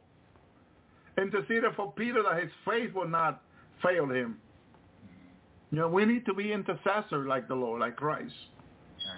Right. Intercede, pray. Don't stand there and say, all right, let me see who I'm going to call to pray for me. So it can be done.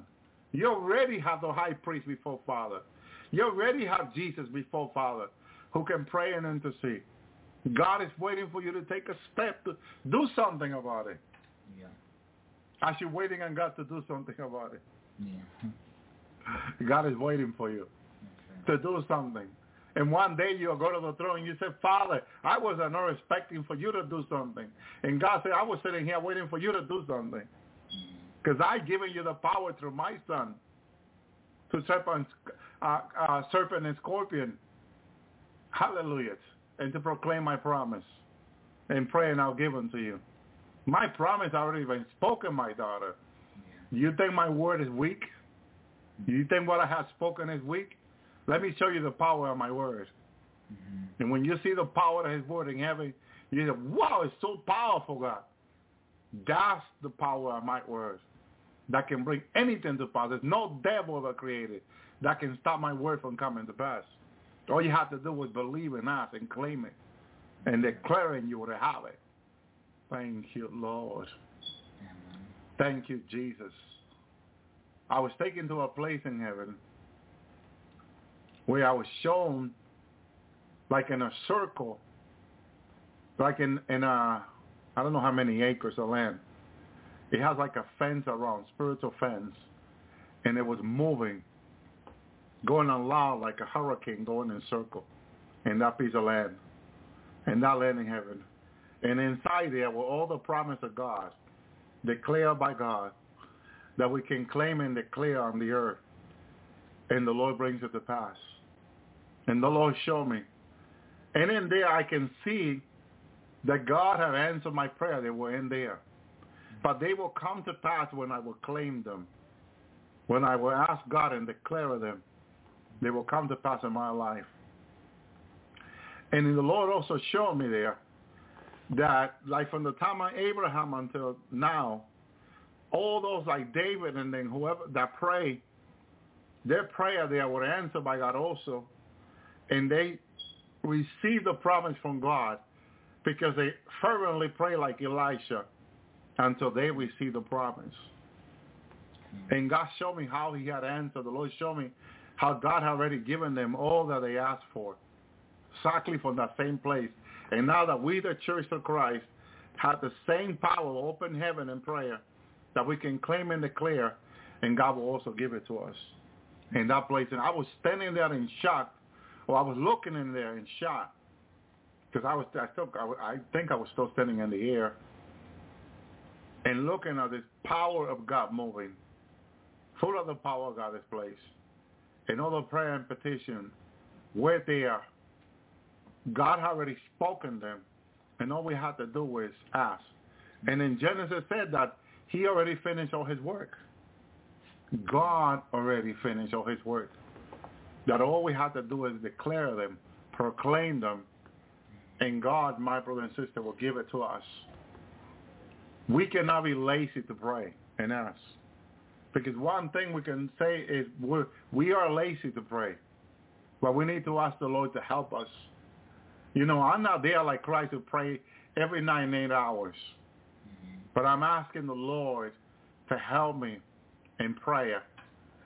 And for 2 nights now, I asked the Lord to pray through me.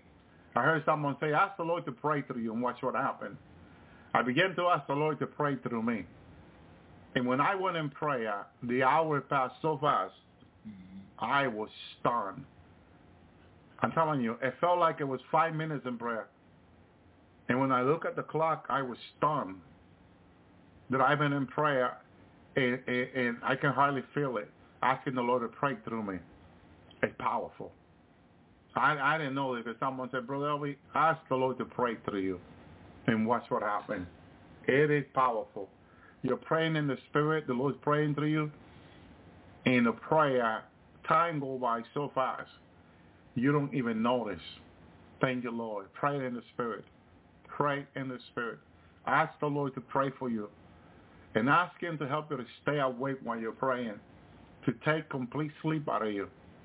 Especially like when he praying through you, he takes sleep away. Like I was not even asleep.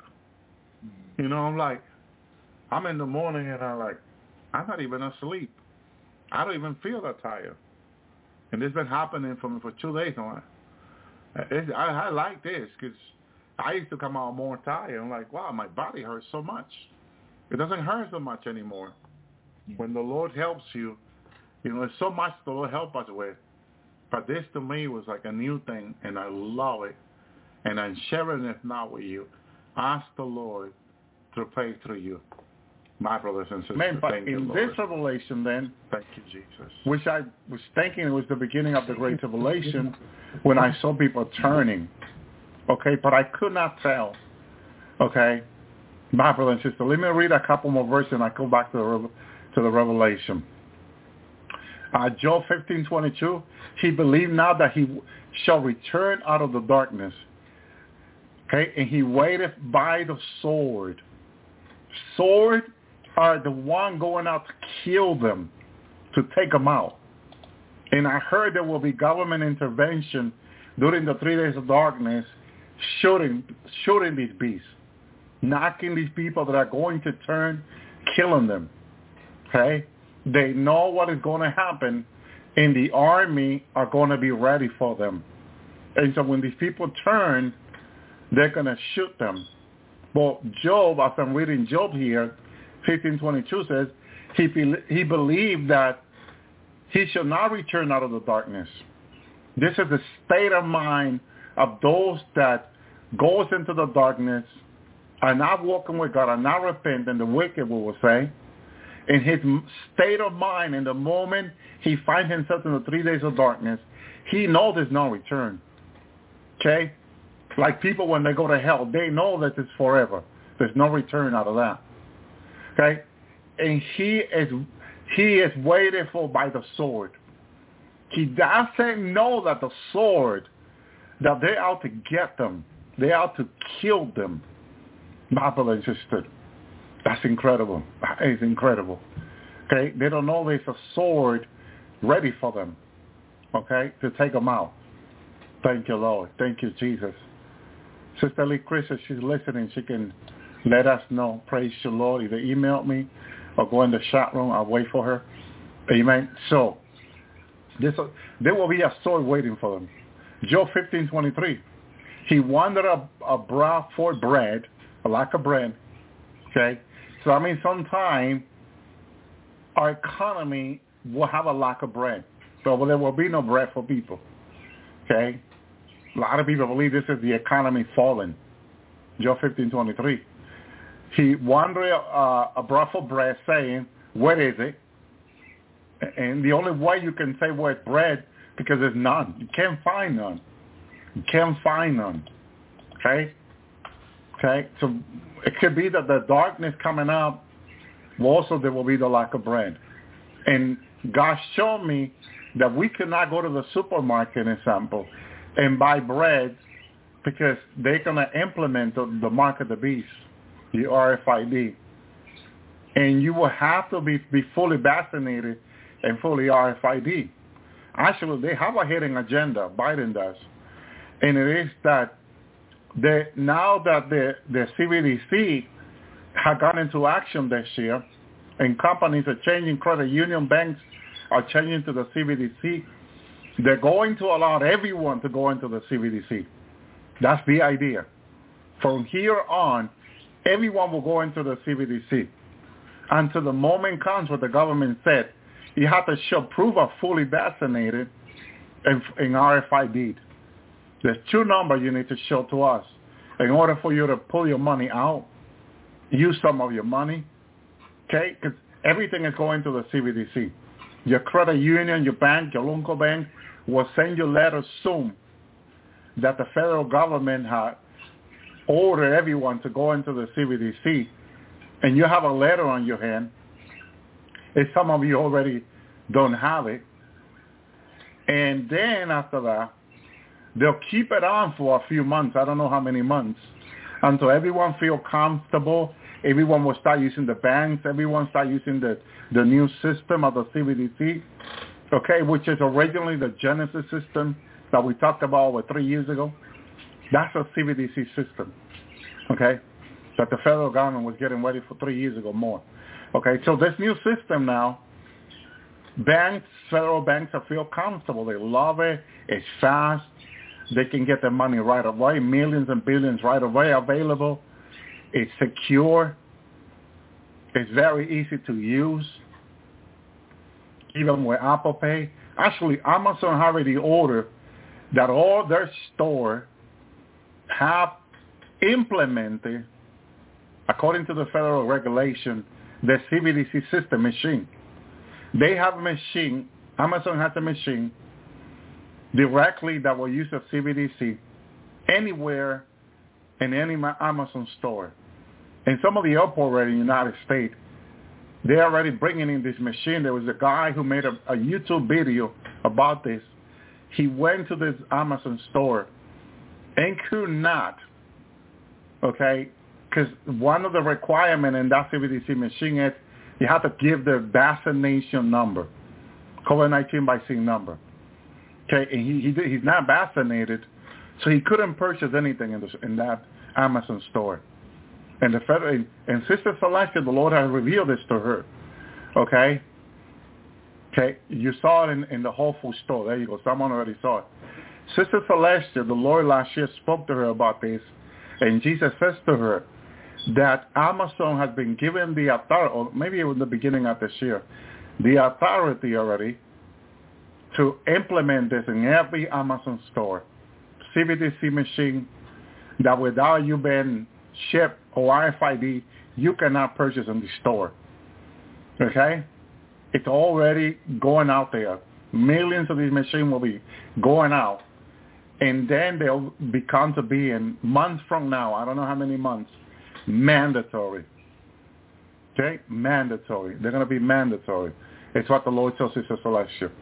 And they're already putting them out there in their store. Okay? So, my Lord, my God. Okay? It's all coming out quickly. It's all happening quickly. Quicker than what we thought. So, in yesterday morning revelation, Jesus wanted to show me something. Okay? How quickly things are going to change in our world. They're going to change so fast that in a few months from now, we will be shocked and surprised that everything we talked about months and years ago, how already come to pass. God help us. How already in a few months from now come to pass is what he showed me. My brother and sister. And then the great tribulation begins. My mother-in-law is about 72 and her husband. And in this revelation, yesterday morning, as far as we know, she's not vaccinated or him. She had listened to me here on the Lord Tower in Spanish, mostly. And in this revelation, we are in this place where the Great Tribulation begins, I believe. Could have been the 3 days of darkness that are about to happen. This is why I'm like, Lord, okay, which of the two? It's a question. Because according to the Lord, it's about to happen. What is about to happen, we know it's the 3 days of darkness. Then comes the tribulation later on. Okay? But her husband began to be changed into a werewolf.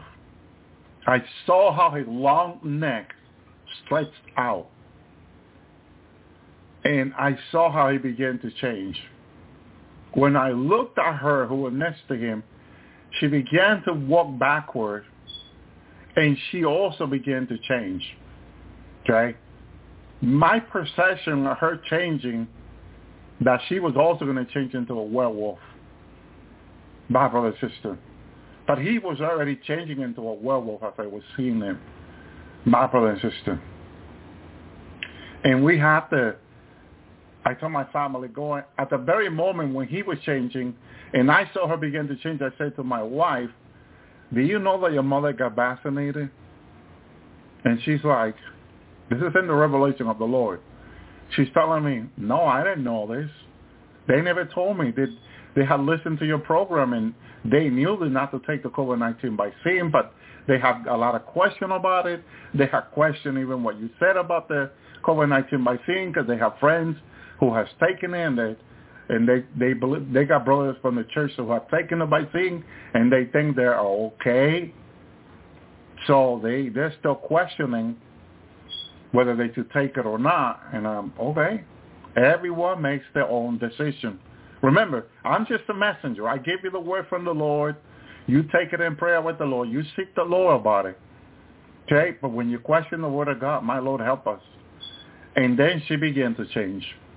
At that very moment, I told my wife and children to go in. We were locking the door. So this is why I believe this was the 3 days of darkness. Because, again, to me, this was the first time the Lord is showing to me, okay, oh, that is so sad, because that's exactly what's going to happen. They're going to change. And you have no control of that, because that's the effect of the vaccine.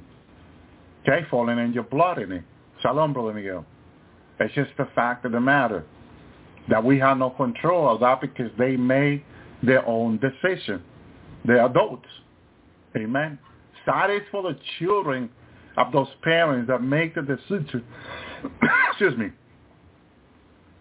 That make the decision for the children to be vaccinated.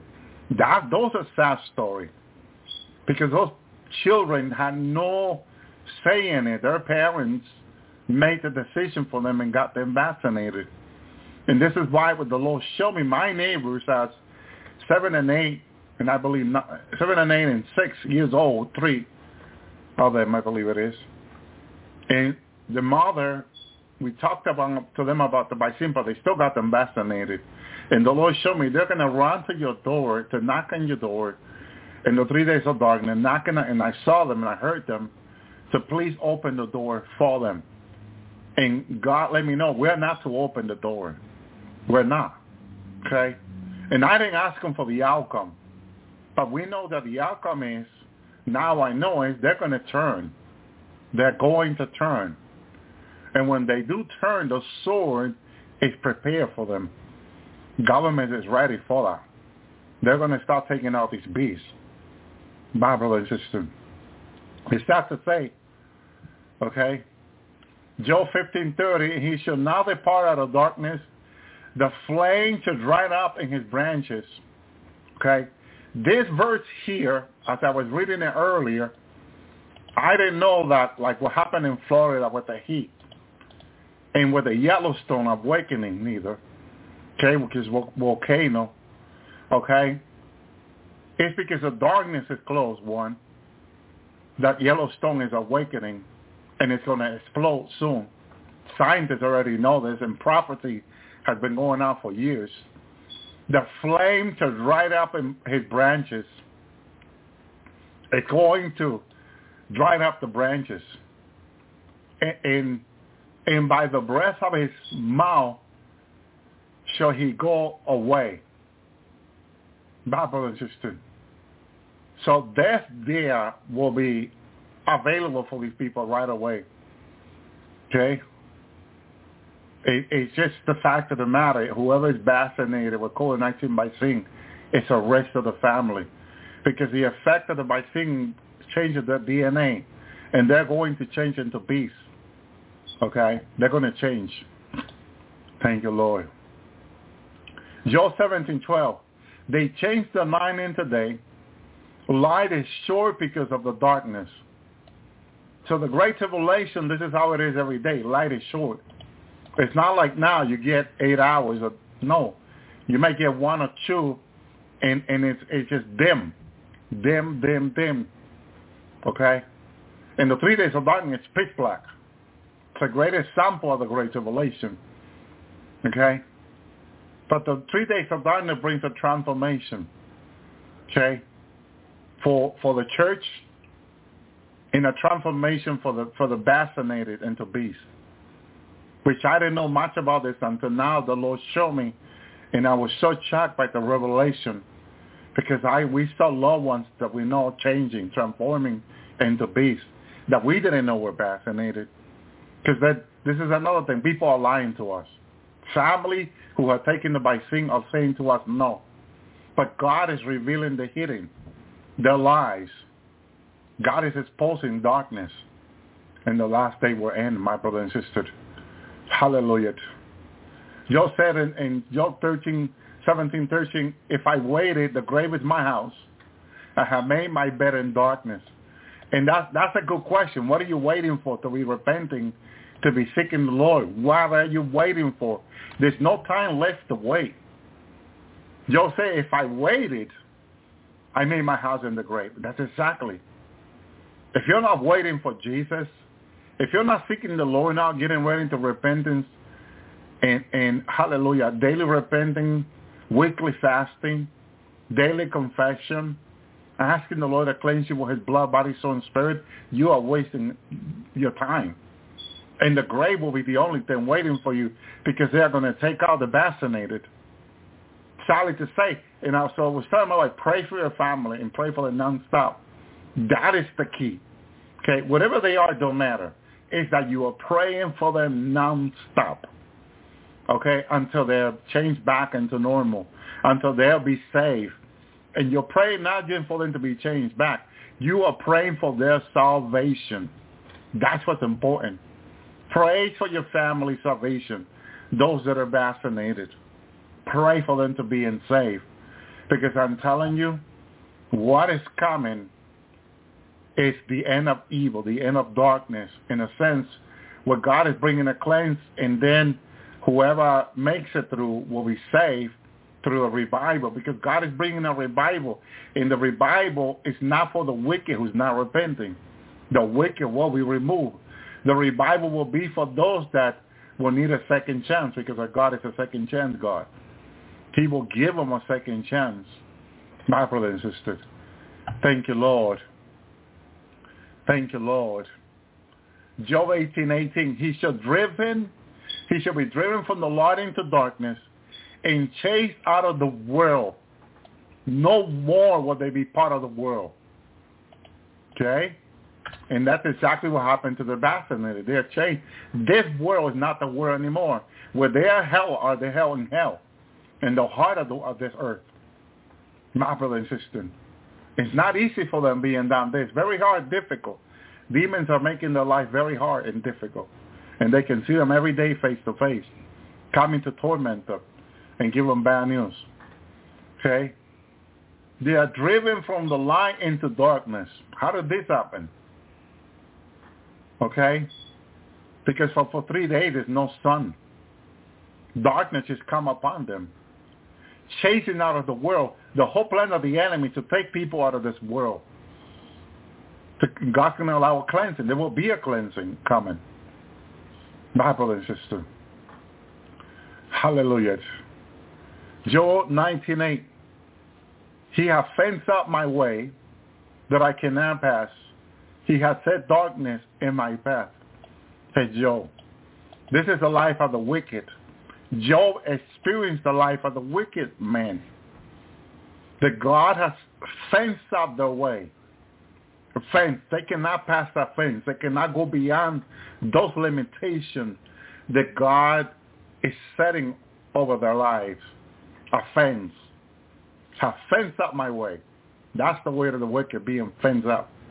And he says, I cannot pass, Job said. The wicked won't be able to pass these limitations. These fences that God is setting before them. Okay? And he has set their path in darkness. Their way will be totally darkness. Demon, demonic. They will change into werewolf, beast, flying bird, two-headed monster. That's the only way they're going to go by. Live by. Until they're destroyed. Unless there's a family member praying and interceding for them. Because the doors of hell cannot hold back the church from praying for anyone, for interceding. The doors of hell cannot hold back the church. Okay? Your prayer, okay, your intercession will go to heaven. And hell will be reached out. Their soul can be saved. The doors of hell cannot hold you back and I. And they have tried and they would like to, but they cannot hold the church back. You can pray. You can intercede for anyone who's been vaccinated, and God will save them. Jesus came to destroy the work of the devil also, the Bible says. Okay? He can destroy anything the devil has done to the DNA. He can overturn it. He can make them new. My brothers and sisters, the power has been given to the church. It's up to you now. God have mercy. Joel 20:26, all darkness should be hid in a secret place. A fire not blown upon shall consume him, and he shall go ill with him that let in his tabernacle. My brothers and sisters.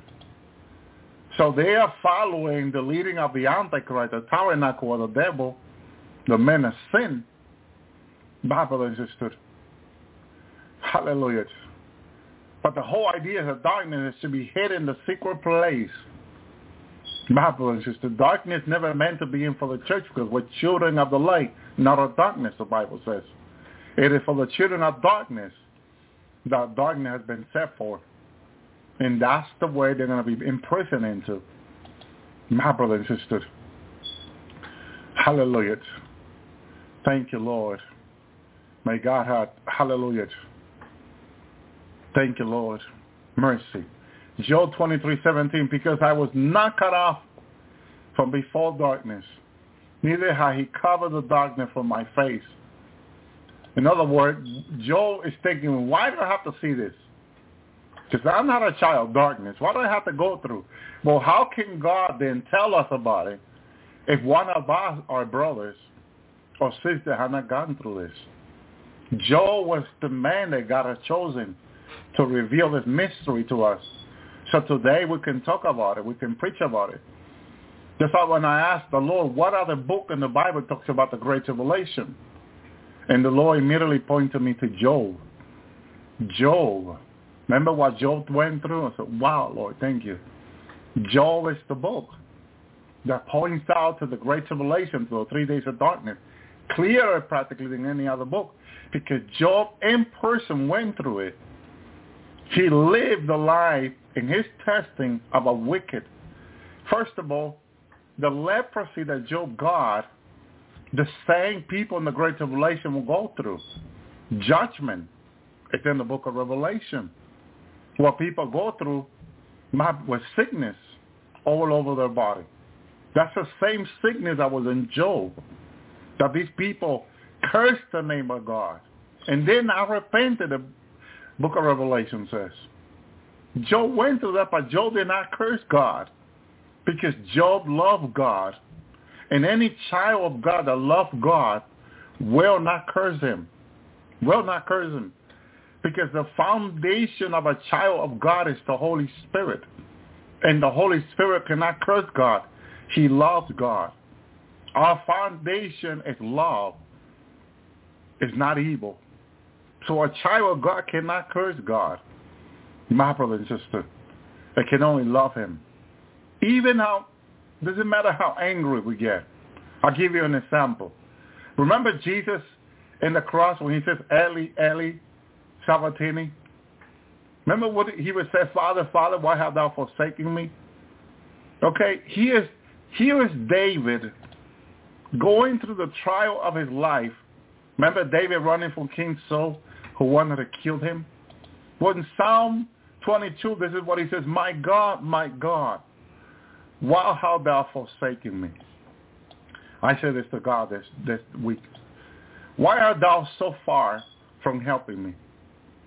And from the word am I groaning. David is groaning. David is going through the worst.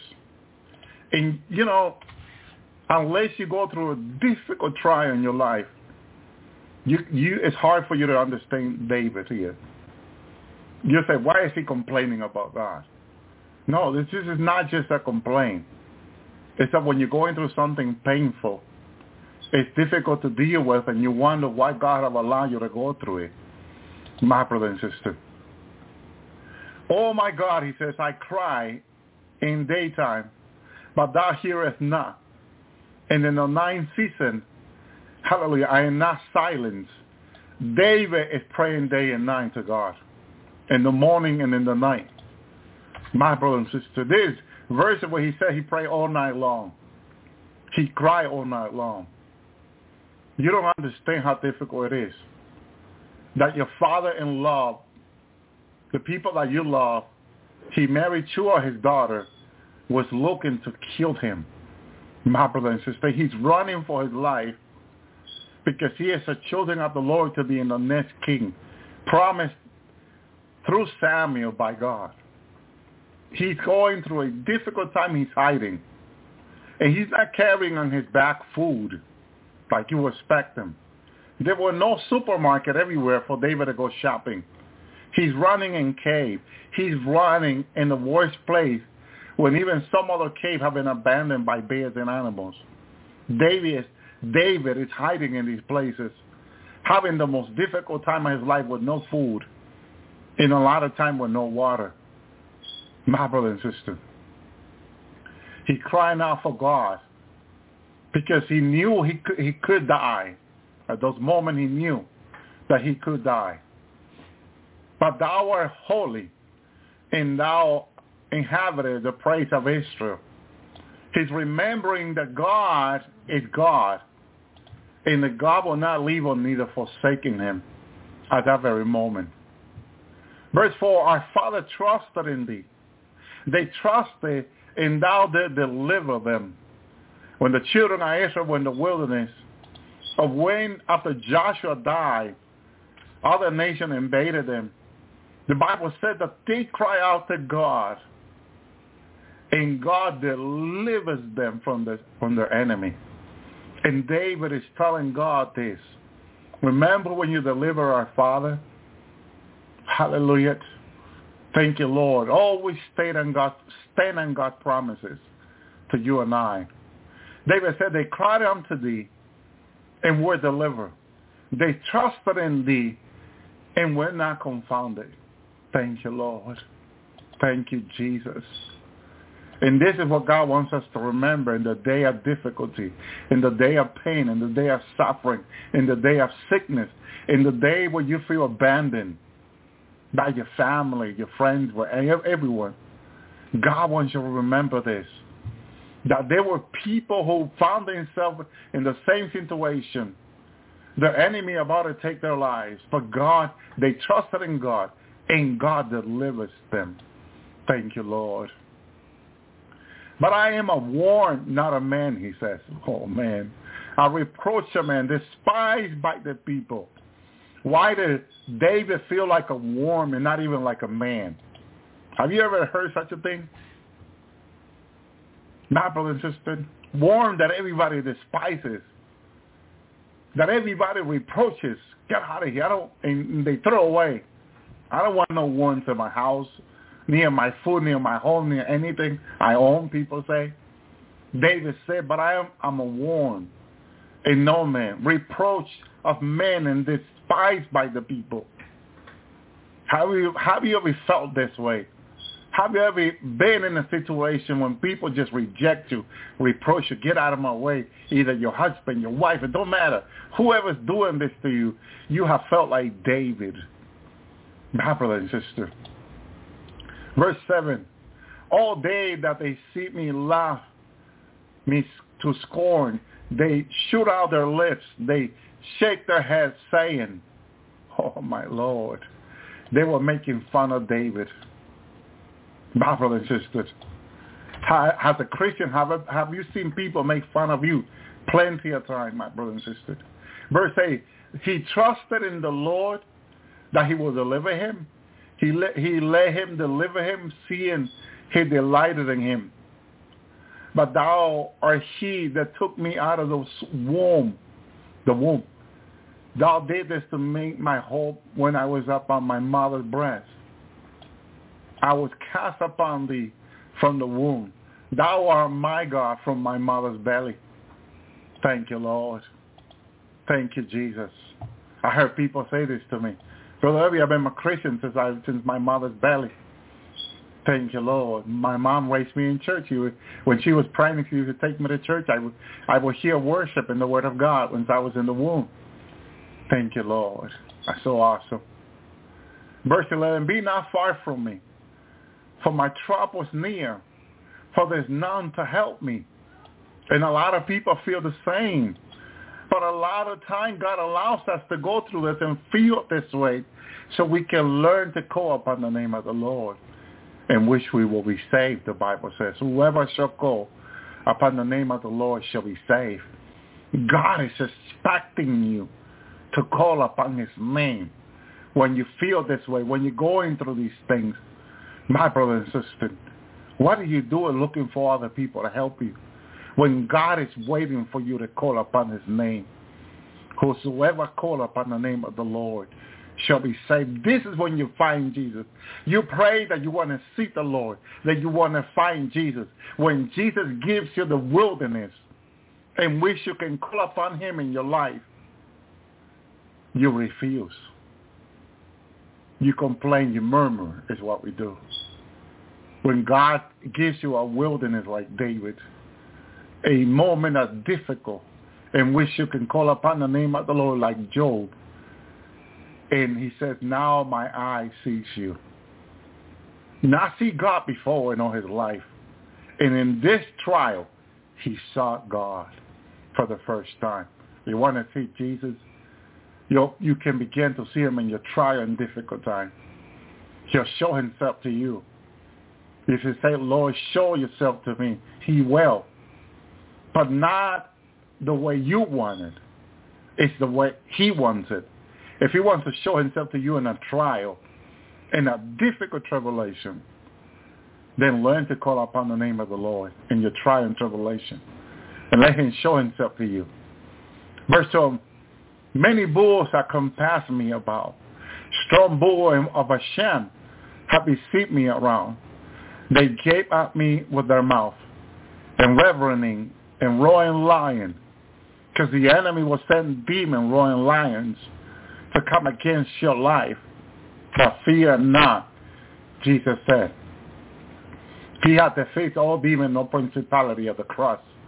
Remember to pray through the cross against the enemy. Actually, when I pray for someone, it's actually if I don't know that person is right with God or has demon in their life, I pray to the cross in Jesus' name for that person. When you pray to the cross where Jesus has defeated them, they can't come against you because you're praying through the cross. At the cross, remember, is where Jesus defeated them. He overcame all demon and principality, Paul says to the church, at the cross. Thank you, Lord. Verse 13, I pour out like water, and all my bones are out of joint. My heart is like wax. It's melted in the midst of my body. Have you ever gone through this situation where everything in you is failing? Not just people around you or your computer or your machine or your car breaking down or your things in your house breaking down. Everything else is.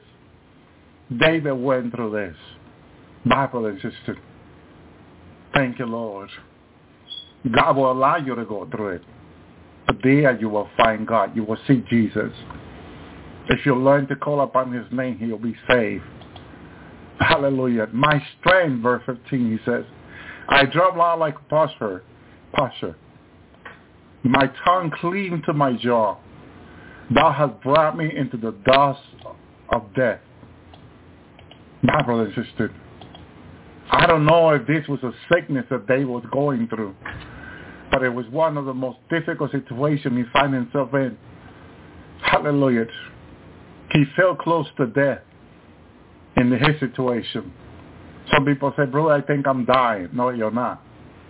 You're feeling like David is what you're feeling. You're going through a testing like David and Job. It's what you're going through, but you're not dying yet. Not yet. God is holding you in the palm of his hand. Years ago, when people complained to me about this, I went to the Lord in prayer. And I said, Lord, look what your little ones are going through. They're about to fall. And Jesus took me to heaven and showed me. And showed me all my brothers and sisters in the palm of his hand. And I can see them there. And with his mighty arm, he was holding them.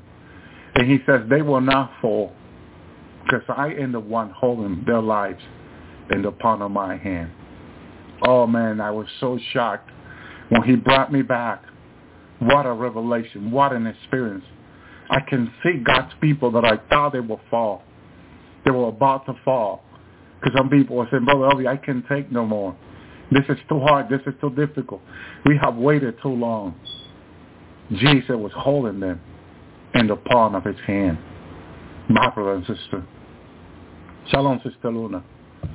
Thank you, Lord. Thank you, Jesus. Verse 16, for far dogs have surrounded me, he says. The assembly of the wicked are enclosed me. They pierce my hand and my feet. Oh, Lord. Oh, Lord. It looks like David went through the experience of piercing his hand and feet. And I'm going to tell you why David went through this himself. Jeremiah was beaten. All of his body and back, he was whipped so deep. They scorned his back. I was watching a new cartoon they made of Jeremiah. Because it looks like some Christians now are seeing that in a lot of Hollywood movies and cartoons, there has been done no justice about Jeremiah. And someone has seen wound in the back of Jeremiah. And the wound were very deep. The Bible said he carries our wounds, our transgressions, my brother and sister. Okay? He has to carry what his prophet went through on himself in order to bring justice to them. See, you cannot bring justice to someone unless justice is served. In order for him to serve justice, hallelujah, as a judge and a lawyer, it has to be fulfilled 100%. My brother and sister, he was despised and rejected, man, just like David. A man of sorrow, just like David and Job. Acquainted with grief, just like David and Job. And we hid as we were our face from him, just like us when we are ashamed. He was despised, hallelujah, just like David and Job. He was esteemed not, just like David and Job. Surely he had borne that grief, just like us we go through in David and Job, and carry our sorrow, just like David and Job and Jeremiah. We esteem him not. He was stricken, just like Jeremiah, my brother and sister, and God's people. Smitten of God and afflicted, just like Job and David. He was wounded, just like Jeremiah and Paul. For our transgression. He was bruised for our iniquity, just like Jeremiah and Job in the church. Hallelujah, in the Middle East. The chastisement of our peace was upon him, just like the church in the last day. By his stripe we were healed. Hallelujah. Just like Jeremiah carried stripe and Paul on his back. Hallelujah. But God healed him for what Jesus did on the cross.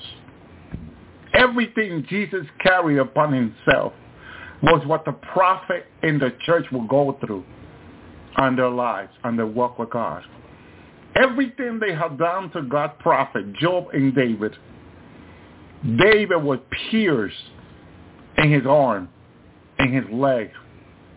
So Messiah, in order to do David justice, needed to be pierced in his arm and in his leg. My brother and sister, my Lord, have mercy. Thank you, Lord. Hallelujah. For those around me in the assembly of the wicked enclose me. They have pierced my hand and my feet, says David. Oh, my Lord, my God. They pierced him. Their arrow penetrated David's feet. It penetrated his hand. And in order for Messiah to do him justice, Messiah's hand and feet needed also to be pierced. My brother and sister, justice been served in Messiah for each and one of us. Hallelujah. He has carried anything you and I may go through and gone through and will go through. Nothing more they can do to us. He will not give us more than what he took upon the cross for any of us. And for those that are beheaded, for those that are killed, he was killed. He died on the cross. He says, Father, unto thy hand I command my spirit, and died. He gave up his life in order to do justice on those Christians that are killed in the Middle East for the gospel. Those that have been killed for thousands of years for the word of God and for his testimony. He carried everything on the cross. There's nothing you can say you've gone through worse than him, because there's no way possible. Anyone can serve more than Messiah, because God will not allow that on anyone. God will not allow you to suffer more than his son. No way possible that you can suffer more than Jesus. Okay? Because everything that you will suffer is written in his word. Okay? Even if one day they pierce your arm and they pierce your feet, Jesus already has been pierced for you. My brother and sister. Thank you, Lord. Verse 17. I can count all my bones. They look and stare upon me. If you are so skinny that people can count all your bones, you may have a disease that you cannot eat like some people, and all you do is vomit and suffer in pain. Whatever it is, Jesus already carried that upon himself, upon the cross. My brother and sister, he says, I can count all my bones. Imagine counting all your bones. Well, when you get to this level, my brother Raphael, who died in the hospital, he encountered a really rare disease in his body, but he believed in God. And when I went to see him in the hospital, I could not recognize my friend Raphael, my brother in Christ, because all I could see was all his bones on the bed. And the family asked the doctor what was wrong with him. Why was he getting skinnier every day and all you can see is bone? And they said that he encountered a rare disease that had no cure, that he was going to die. My brother and sister. Hallelujah. But God allowed this. God allowed this. But never did he curse the Lord. Never. Because right there dying in bed, Jesus was with him. And Jesus gave him peace. His peace, not like the world gave it. He gave him peace. When my friend Raphael, brother in Christ, was smiling as he was dying off, Jesus, the Holy Spirit, was there with him, giving him tremendous peace. Peace that surpasses all understanding. My brother Raphael had a smile while he was dying.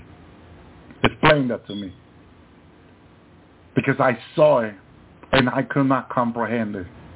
How can someone dying have so much peace and so much joy? My brother and sister, the nurse could not understand it. The doctor could not understand. How can someone dying in bed, where you can see all you see is bones, still have a smile on their lips and speak with joy?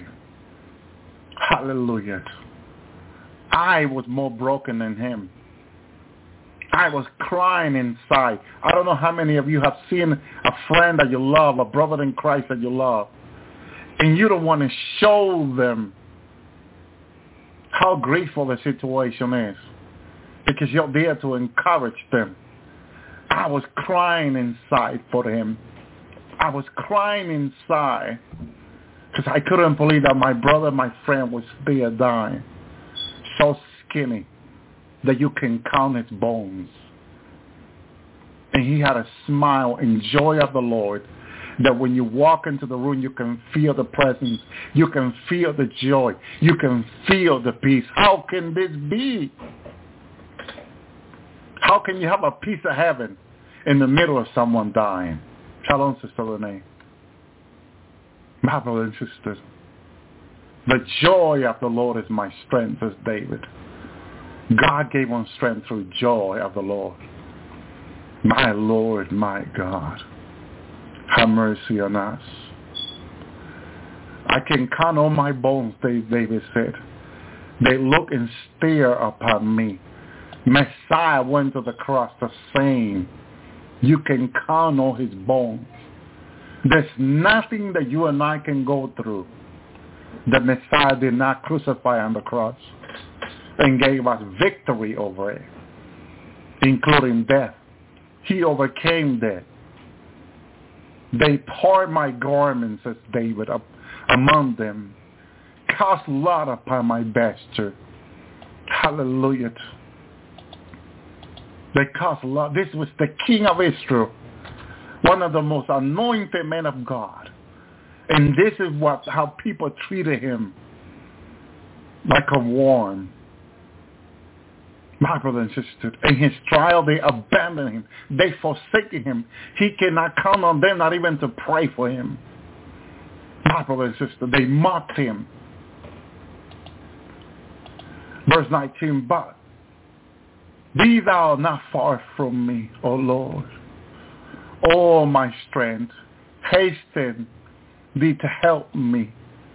David can only trust in the Lord, not in his brothers and sisters that should have been there for him. Where were his brothers and sisters? Even his wife was not with him. Not even neither of the daughters of King Saul was there, who one time allowed David to run through the wind, escaping from the father who was looking to kill him.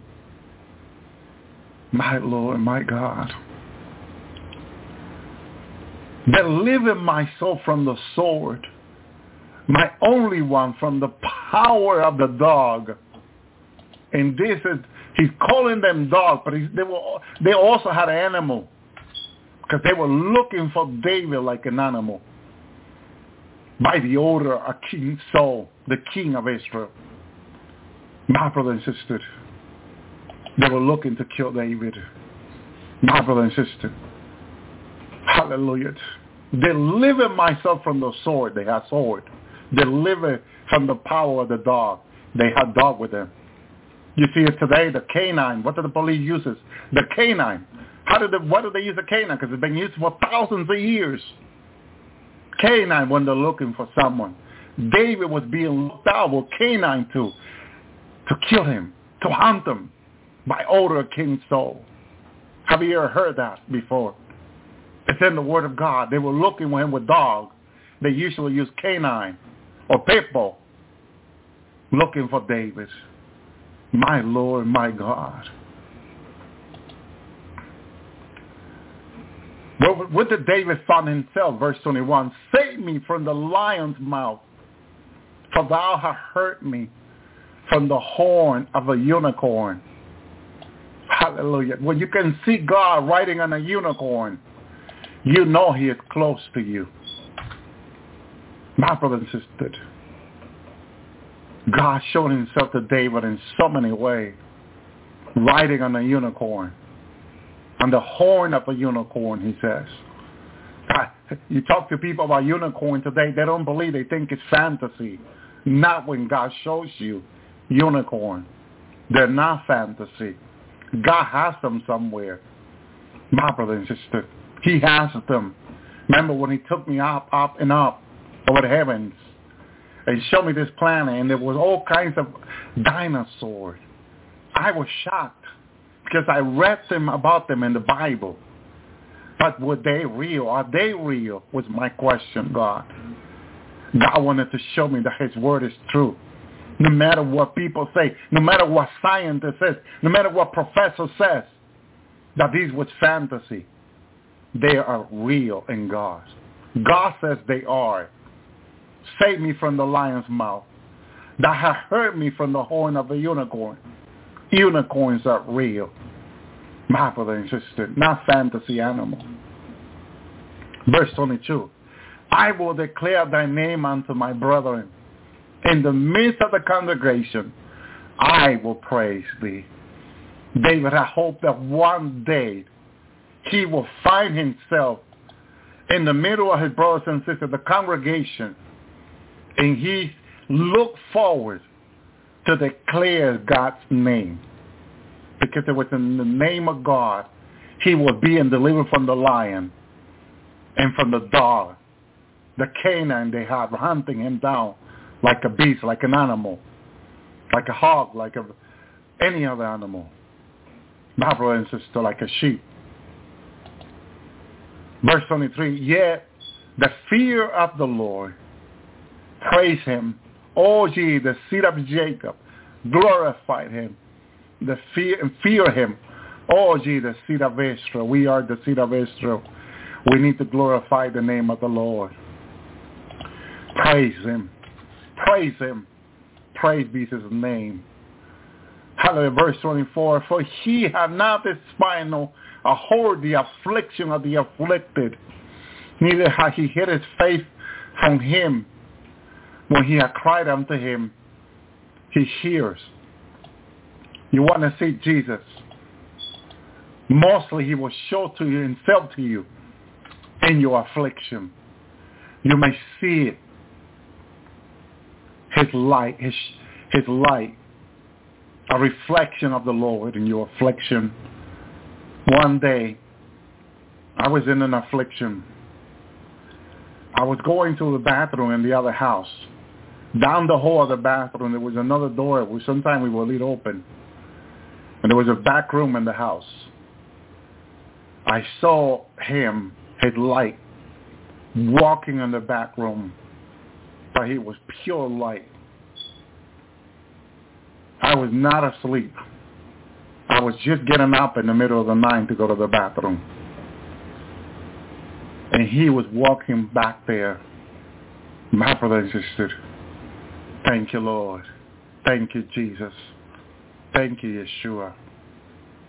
He doesn't hide his face from the afflicted, David said.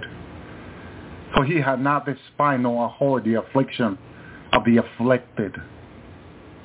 Neither he hid his face from him. He will not hide his face from you.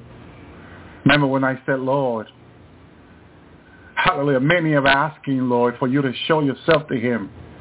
And he says, why do my people think I'm hiding myself from them? See, David said he doesn't hide his face from the afflicted. In the affliction, many, instead of running toward the Lord, they run away from the Lord. And when you do that, you miss to see him in the midst of your affliction. Learn that when the enemy rises, when your affliction rise,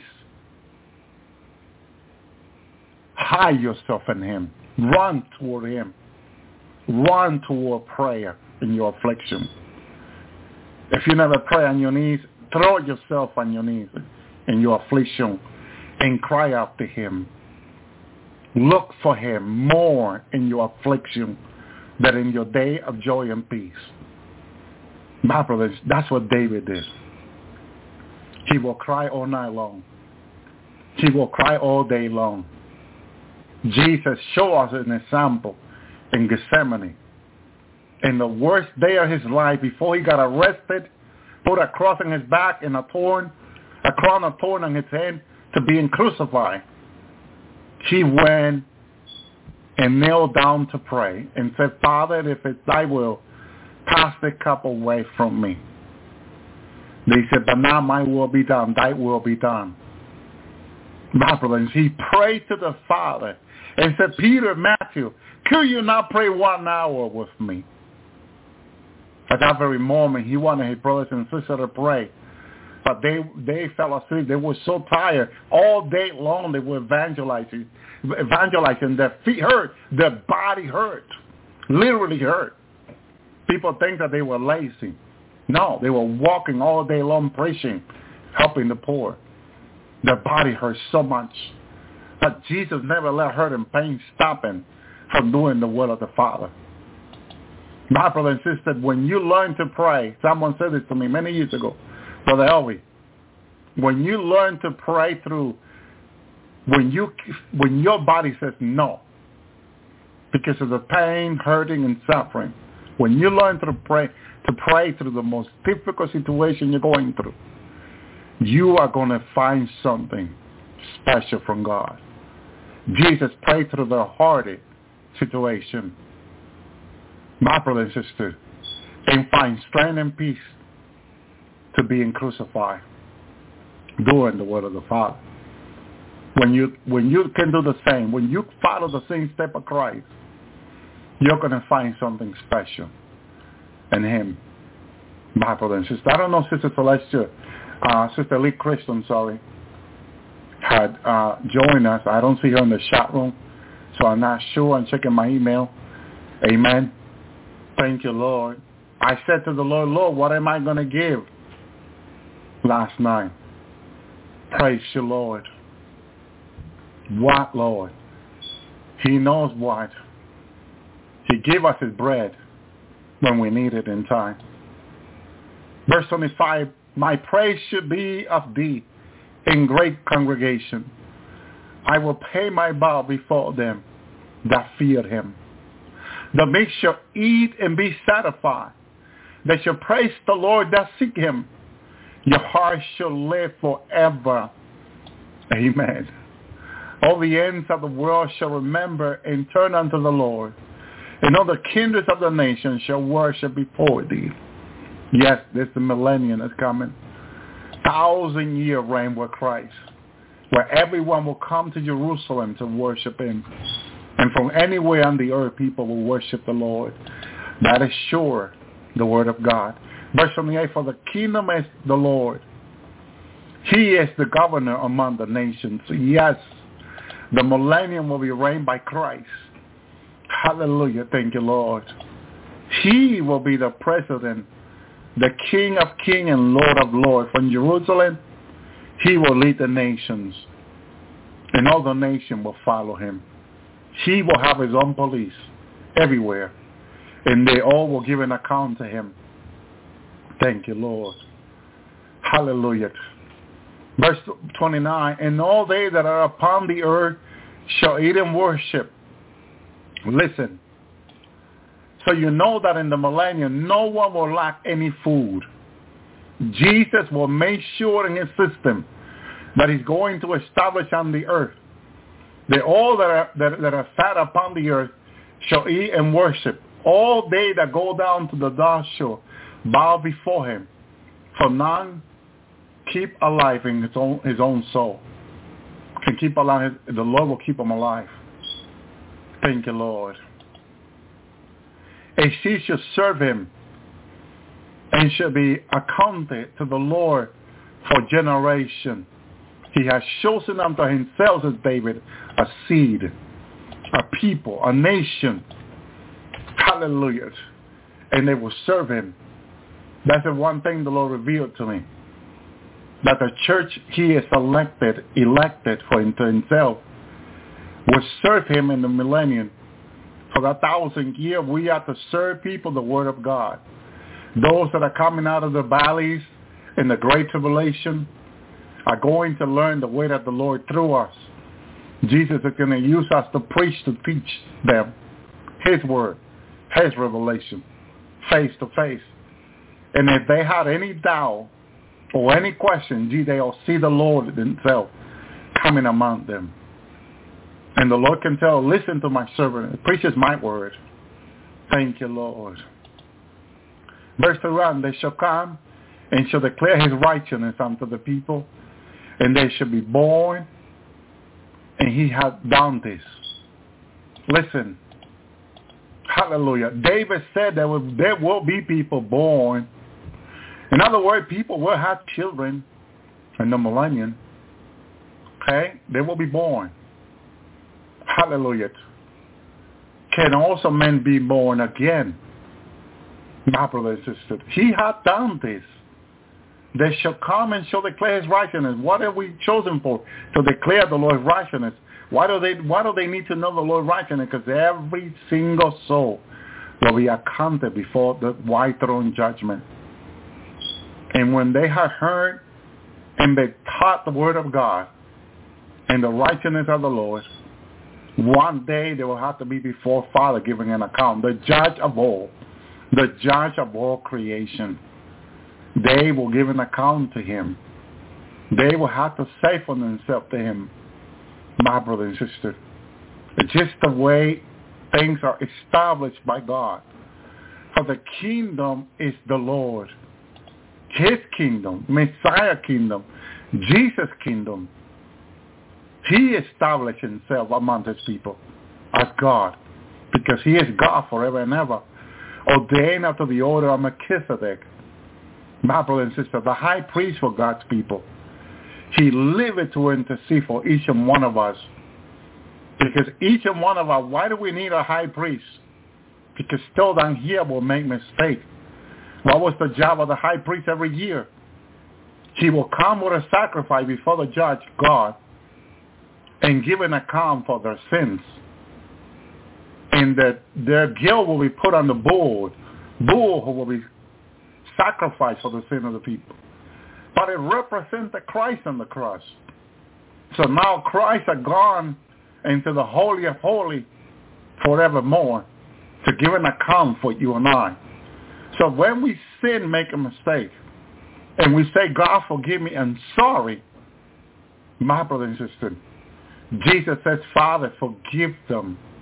I died for them on the cross. I shed my blood. And Father looks at the blood of Jesus on the cross being poured for us and said, yes, my son, I forgive them. It required the blood of the Lamb, innocent blood. None is more pure and holy and innocent than the blood of Jesus, because he has no guilt in him. No sin. He never sinned. There's no sin you can see in his blood. It's pure. Purer than the blood of the animal. Because the earth was already contaminated. Now, I think about the blood of the animal now. Because it was not the blood of the animal we know. It was the blood of the animal that God provided unto himself. See, we can never give to God anything that God doesn't already own. So this is why when I had question about the sacrifice of the bull that was sacrificed every year, the Lord took me to the Old Testament in the Spirit. I was standing there. The priest was out looking for a sacrifice for the sin of the people. And I saw when the Lord made a lamb appear. The lamb had no marking. The lamb was pure. But it was a lamb type of Christ that God had just made appear. It cannot be an earthly lamb. It has to be a lamb from heaven, pure, like Christ, to match the level of holiness of Christ. Not an earthly sacrifice. See, this is why when Isaac asked Abraham about the sacrifice, what did Abraham said? God will provide unto himself a lamb, he says. See, it was not an earthly lamb like we think when we read that the priest will go and find a lamb and sacrifice it for the sin of people. No, that's not the way it is. That's not the way, because, see, Abraham said God will provide himself a lamb. Every year they did the sacrifice, God provided miraculously himself a lamb. I thought it was that they found a lamb that was pure with no marking, anything, like they're looking for one now, and that will be the lamb. No, that's not the way it was. It's that God provided himself a lamb, put it among them, and when they saw it, they had no marking, pure and holy, then they sacrificed for the sin of the people. But God provided himself a lamb. My brother, there's nothing we can offer God for our sin. My brother and sister. That's why God has given us the gift of forgiveness. Another miracle. You don't repent. The gift of repenting. You don't repent because you feel like it. You repent because God already given you that gift in order for you to repent. You notice how some people can sin and don't feel like repenting. And you can tell them all day long to repent. They say, get out of here. I don't want to hear it. My brother and sister, think about it for a second. Because that's where wisdom comes. The wisdom of God comes. Hallelujah. It's gone out into all the earth. My brother and sister, the wisdom of the Lord. And if we want the Lord to give us wisdom, we got to ask for it. He'll show us. He'll show us the way. And the way is always Messiah. God will provide himself a lamb. Hallelujah. It cannot be any other way. We wish it was any other way. We wish we can find it. Hallelujah. Thank you, Lord. Praise you, Jesus. Hallelujah. Genesis 22:8. And Abraham said, my son, God will provide himself a lamb for burnt offering.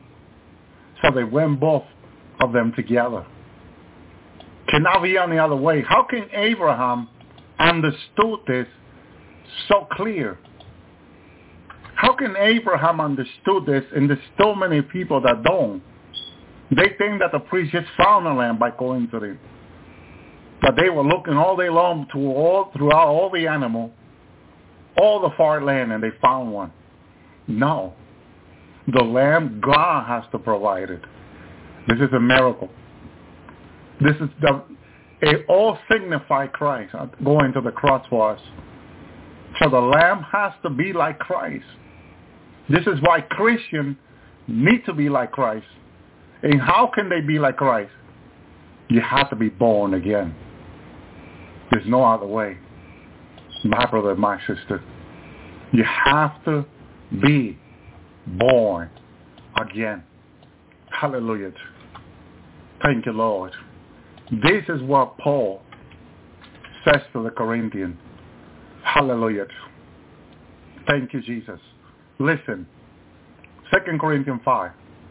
For we know that if our earthly house, this tabernacle, was disclosed, we have a building of God, a house not made with hands, eternal in heaven.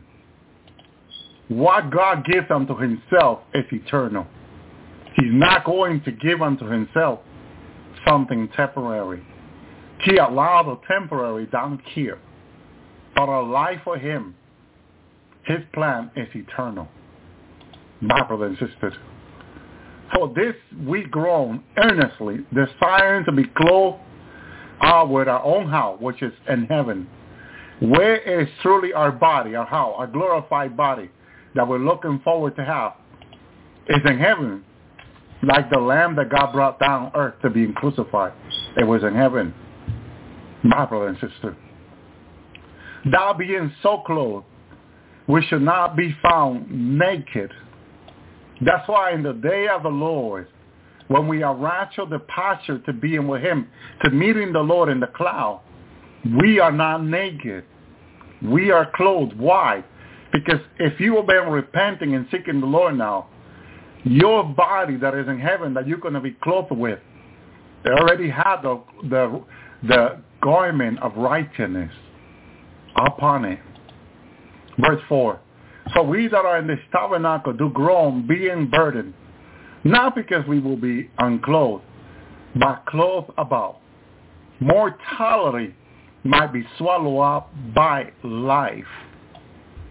In the moment we are changed, transformed into our glorified body, nothing mortal, nothing of this life, no weapon formed will prosper against us. We will have victory over this life and over any weapon of this life. No military tank, no laser weapon, nothing can harm us of this life and are soon to be put on us the glorious body that we're looking forward to having. It's already in heaven. I see my body. I have been in it. I have moved in heaven faster than light. I don't know how many hundreds of times faster than light in my glorified body without any issue getting tired. We're going to be clothed with it soon. Hallelujah. I don't know how many are looking forward to that. But for now, he has brought for us the self-same thing is God, who also has given to us the pledge of his spirit. Hallelujah. God has sworn. God has promised. He said he will give us his spirit. Hallelujah. We are clothed with the Holy Spirit of God. My brother and sister, the seal that is respected by evil, by darkness. This is why we don't fear darkness. Darkness can come any day. Jesus overcame darkness. Jesus overcame because he's the light. Light overcomes darkness any day, any hour, any second. Thank you, Lord. We're children of the light. That's why he doesn't want us to fear darkness. Verse 6, therefore we are always confident, knowing that while we are at home in the body, we're asking from the Lord. Thank you, Lord. Soon, heaven, even we are in our glorified body, they're about to receive. Once we receive it, we'll feel one with heaven. We know right away we belong to heaven, that we are in eternity, that we are one with God, one with eternity, and that nothing will ever harm us. We will have this self-confidence, as Paul. Self-confidence. Each believer will have this self-confidence. Thank you, Lord. For we walk by faith, not by sight. Hallelujah. We are confident, I say, willing rather to be absent from the body and to be present with the Lord. In other words, that if we die, it doesn't matter if we die. We will be with the Lord, present. Hallelujah. Because we're already there, sitting in heavenly places with Christ Jesus. Ephesians 1 says. Hallelujah. Verse 9, therefore we labor, that where the presence of actions, we will be accepted by him. We labored. This is why we labor. We have to labor in truth and righteousness and holiness. Maintain our position with God. That we have the confidence of when he shows us to us, we are just like him, holy and righteous. Thank you, Lord. Verse 10, for we must all appear before the judgment seat of Christ, that everyone may receive the things done in the body according to what he has done, whether it be good or bad. Imagine the bad things and the good things being put out in the open. I remember being in this judgment seat of Christ, while people were passing through forward in front of all the congregation there, and there were many people there. They were asking them about their things, their behavior, things they did on the earth that they should have not done, and things that they did that they served praise to the Lord. They give an account for the good things. They were also giving an account for the bad things. And why do you make that decision? And why do you do that? Then they were quiet to listen to what the person has to say. And you can say, I'm sorry. You can say, I didn't mean to. You could say, I was weak. I should have not said that. I should have not done that. But you have to give an account in front of all those witnesses, holy, righteous men and women of God, redeemed. God help us for that day, because it's coming. It was revealed to me that as soon as we come up and we do everything, we're going to meet our family, this and that, go here, go there. There comes us to give an account, the judgment seat of Christ. And we're going to meet there, my brother and sister. Everything you didn't know about me will be revealed there. And everything else that you know about me will be revealed there. The good and the bad. Okay? Some people say in the ugly. It's all going to be revealed. The good and the bad, the Word of God says. Hallelujah. Knowing therefore the terror of the Lord, we persuade men. We are made manifested unto God. And I trust also we are made manifested unto your conscience. For we command ourselves again unto you, but we give you an occasion to glory in our behalf, that ye may have something to answer those who glory in appearance, not in the heart. So if you glory in appearance and not in the heart, you still got to give an answer, he says. It doesn't matter. You have to give an answer. The judgment seat of Christ. My brother and sister. Verse 13, for if we be beside ourselves, it is for God. If we be sore-minded, it is for your cause. Sore-minded. Hallelujah. For the law of Christ constrain us, because we thus judge that if one die for all, then all were dead. Amen. Verse 15. And that he died for all, that who live should not henceforth live unto himself, but unto him that died for them and rose again. Therefore, henceforth, now we know no man according to the flesh, yea, though we know Christ according to the flesh, yet henceforth we know him not so no more. Oh Lord, have mercy on us. My brother and sister, each one of us will give an account to Christ for our lives, for our action, our behavior, murmuring, complain. This is why we should not be murmuring. Like the children of Israel in the wilderness, we should not complain. Because when we murmur and complain, it's only delays. It delayed things, because the children of Israel spent 40 years in the wilderness murmuring and complaining. And it was all delay.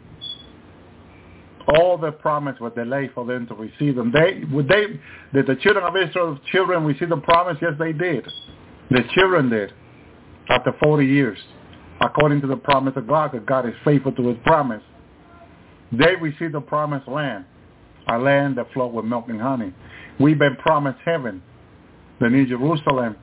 We're going to receive all those promises. My brother and sister. God help us. God help us to endure. God help us to persevere. I don't know what happened with Sister Lucretia tonight, but I hope this word tonight have encouraged you to keep your eyes on Jesus and know that whatever sorrow they went through, Jesus carried, and whatever sorrow you and I will go through, Jesus already carried. Here's the Sister Celestial latest audio. Hello again, and welcome to the Master's Voice. I'm Celestial, and you're welcome to this channel. To old and new subscribers alike, you're very welcome. The Master's Voice is available on several platforms, such as Apple and Google and Spotify and SoundCloud in audio format, if you prefer to listen in podcast format. In video format, I'm here on YouTube in English as the Master's Voice Prophecy blog. I'm also here on YouTube in Spanish as Canal Profético, La Voz del Señor. I'm also on Rumble, BitChute, and Brighteon. I am on Instagram, TikTok, and Facebook, and I will endeavor to leave those links underneath the video. If they're not left immediately, I will try to come back at a different time and update the description box. Today's prophecy is a prophecy that I received last night, and the Lord really wanted this word to go up. But for various reasons, I was simply unable to prepare it in time. It became very late, and I decided that I would do it first thing in the morning.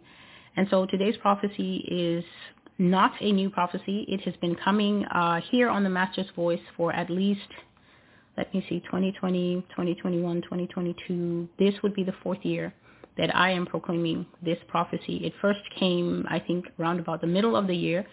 And what the Lord is doing with these prophecies is there are certain themes on the Master's Voice that never change. Russia and China is one of those themes. It's one of the first prophecies that I started making videos with. It's one of the oldest prophecies that I received. I think around 2014 was the first time that the Lord just started showing me dreams and showing me scenes of Russia here in the United States being very savage and very vicious. Not a situation of sending nukes and bombs and everything, but actual presence. They will have a physical presence here in the United States. They will come. It will be an invasion from the land, from the sea, and from the sky. So that's one of the themes. Another theme is that America will be hit with diseases. Another theme is that America is going to have severe judgments, natural judgments, floods and fire, and even lava. Lava was one of the most amazing things, one of the most amazing prophecies that I've ever heard from God, that America is going to suffer extremely weak ground, and the ground is just literally going to tear open in some places, and the lava is going to come out like water. So the kind of lava that we will have here as a judgment and a punishment upon the land is not going to be any kind of slow, thick-moving lava like you see has been erupting for about 2 years in Hawaii. It is going to be the ground will suddenly rip open and there will be a literal lava fountain beneath it that will come out, and it moves with the speed of water. And what I saw is that it was a judgment of God upon the United States of America for sin, for the gross sins, for the crimes, for the atrocities, for the extremely rebellious nature of the people of this country, for having a stiff neck and a proud tongue that resists the Lord. And so there are themes of natural disasters. There's Russia and China, and along the spectrum of things that I have covered here over the last 3 years in video and 4 years in print on the Master's Voice Prophecy blog. You can find that at www.the-masters-voice.com. One of the themes that was introduced around about the middle part of the year, a theme that I had not heard from God previously and that also surprised me, is civil war. God has brought the word of civil war since the middle of 2020. The two prophecies are war is coming and prepare for war. One was in July of 2020. One was in August of 2020. And once those two prophecies entered in, God has repeatedly returned to discussing civil war, what civil war is, what it really means for a country. He has highlighted that people in America have no concept of war, that war to America is a game that they watch on TV. War is one of America's exports. This nation goes to other countries and causes them devastation, causes them extreme loss of life, causes them destruction of national security, causes them destruction of their physical infrastructure, bombs them, takes what they have, pillages them and marauds them, and then brings back the spoils of war to her country. And God says that nobody should say that it is the government fault because Americans have supported all the wars that have been waged. The small minority, for instance, that was protesting Vietnam, it didn't stop the government. The majority of people felt that the Viet Cong needed to be taught a lesson. And there is a comprehensive prophecy here on the Master's Voice where the Lord brought me to show what kind of carnage and what kind of disease that thing that America created called Agent Orange caused in that country more than 60 or 70 years ago, and how the effects of that are still manifesting as sickness and terrible disfigurement in the people of that country today. So God is basically saying that America wages war, but a vicious kind of war whereby she wages it from a distance so that no harm is caused to those who fight the wars, no harm is caused to those who plan the wars, and no harm is caused to those who support the wars.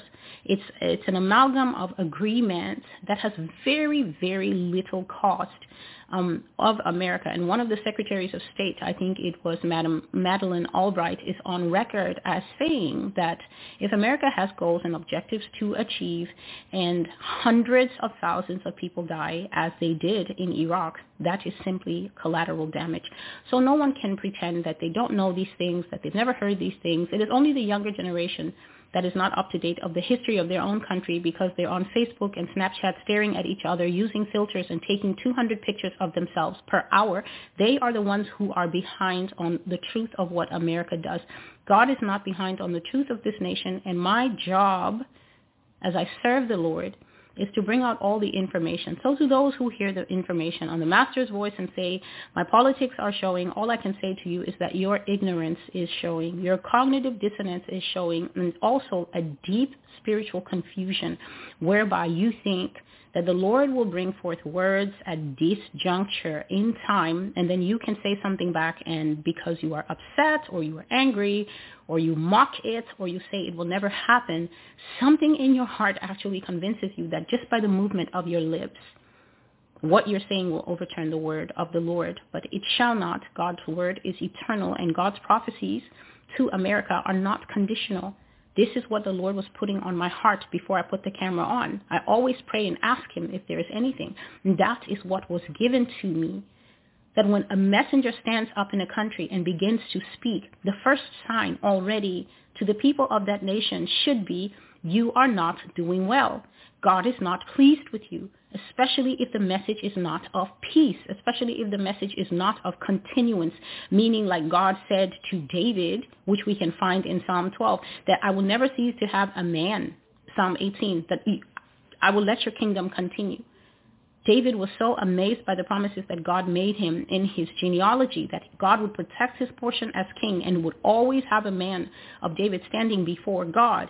That is a prophecy to a man who does well. When God comes and tells you, I will secure your legacy, I will secure you inheritance, I will guide your sons to make sure that they are good leaders, then you can know that God is promising something to one who has done well. But when the prophets stand up and begin to condemn you, and they begin to sit before you year after year after year, listing out the filth that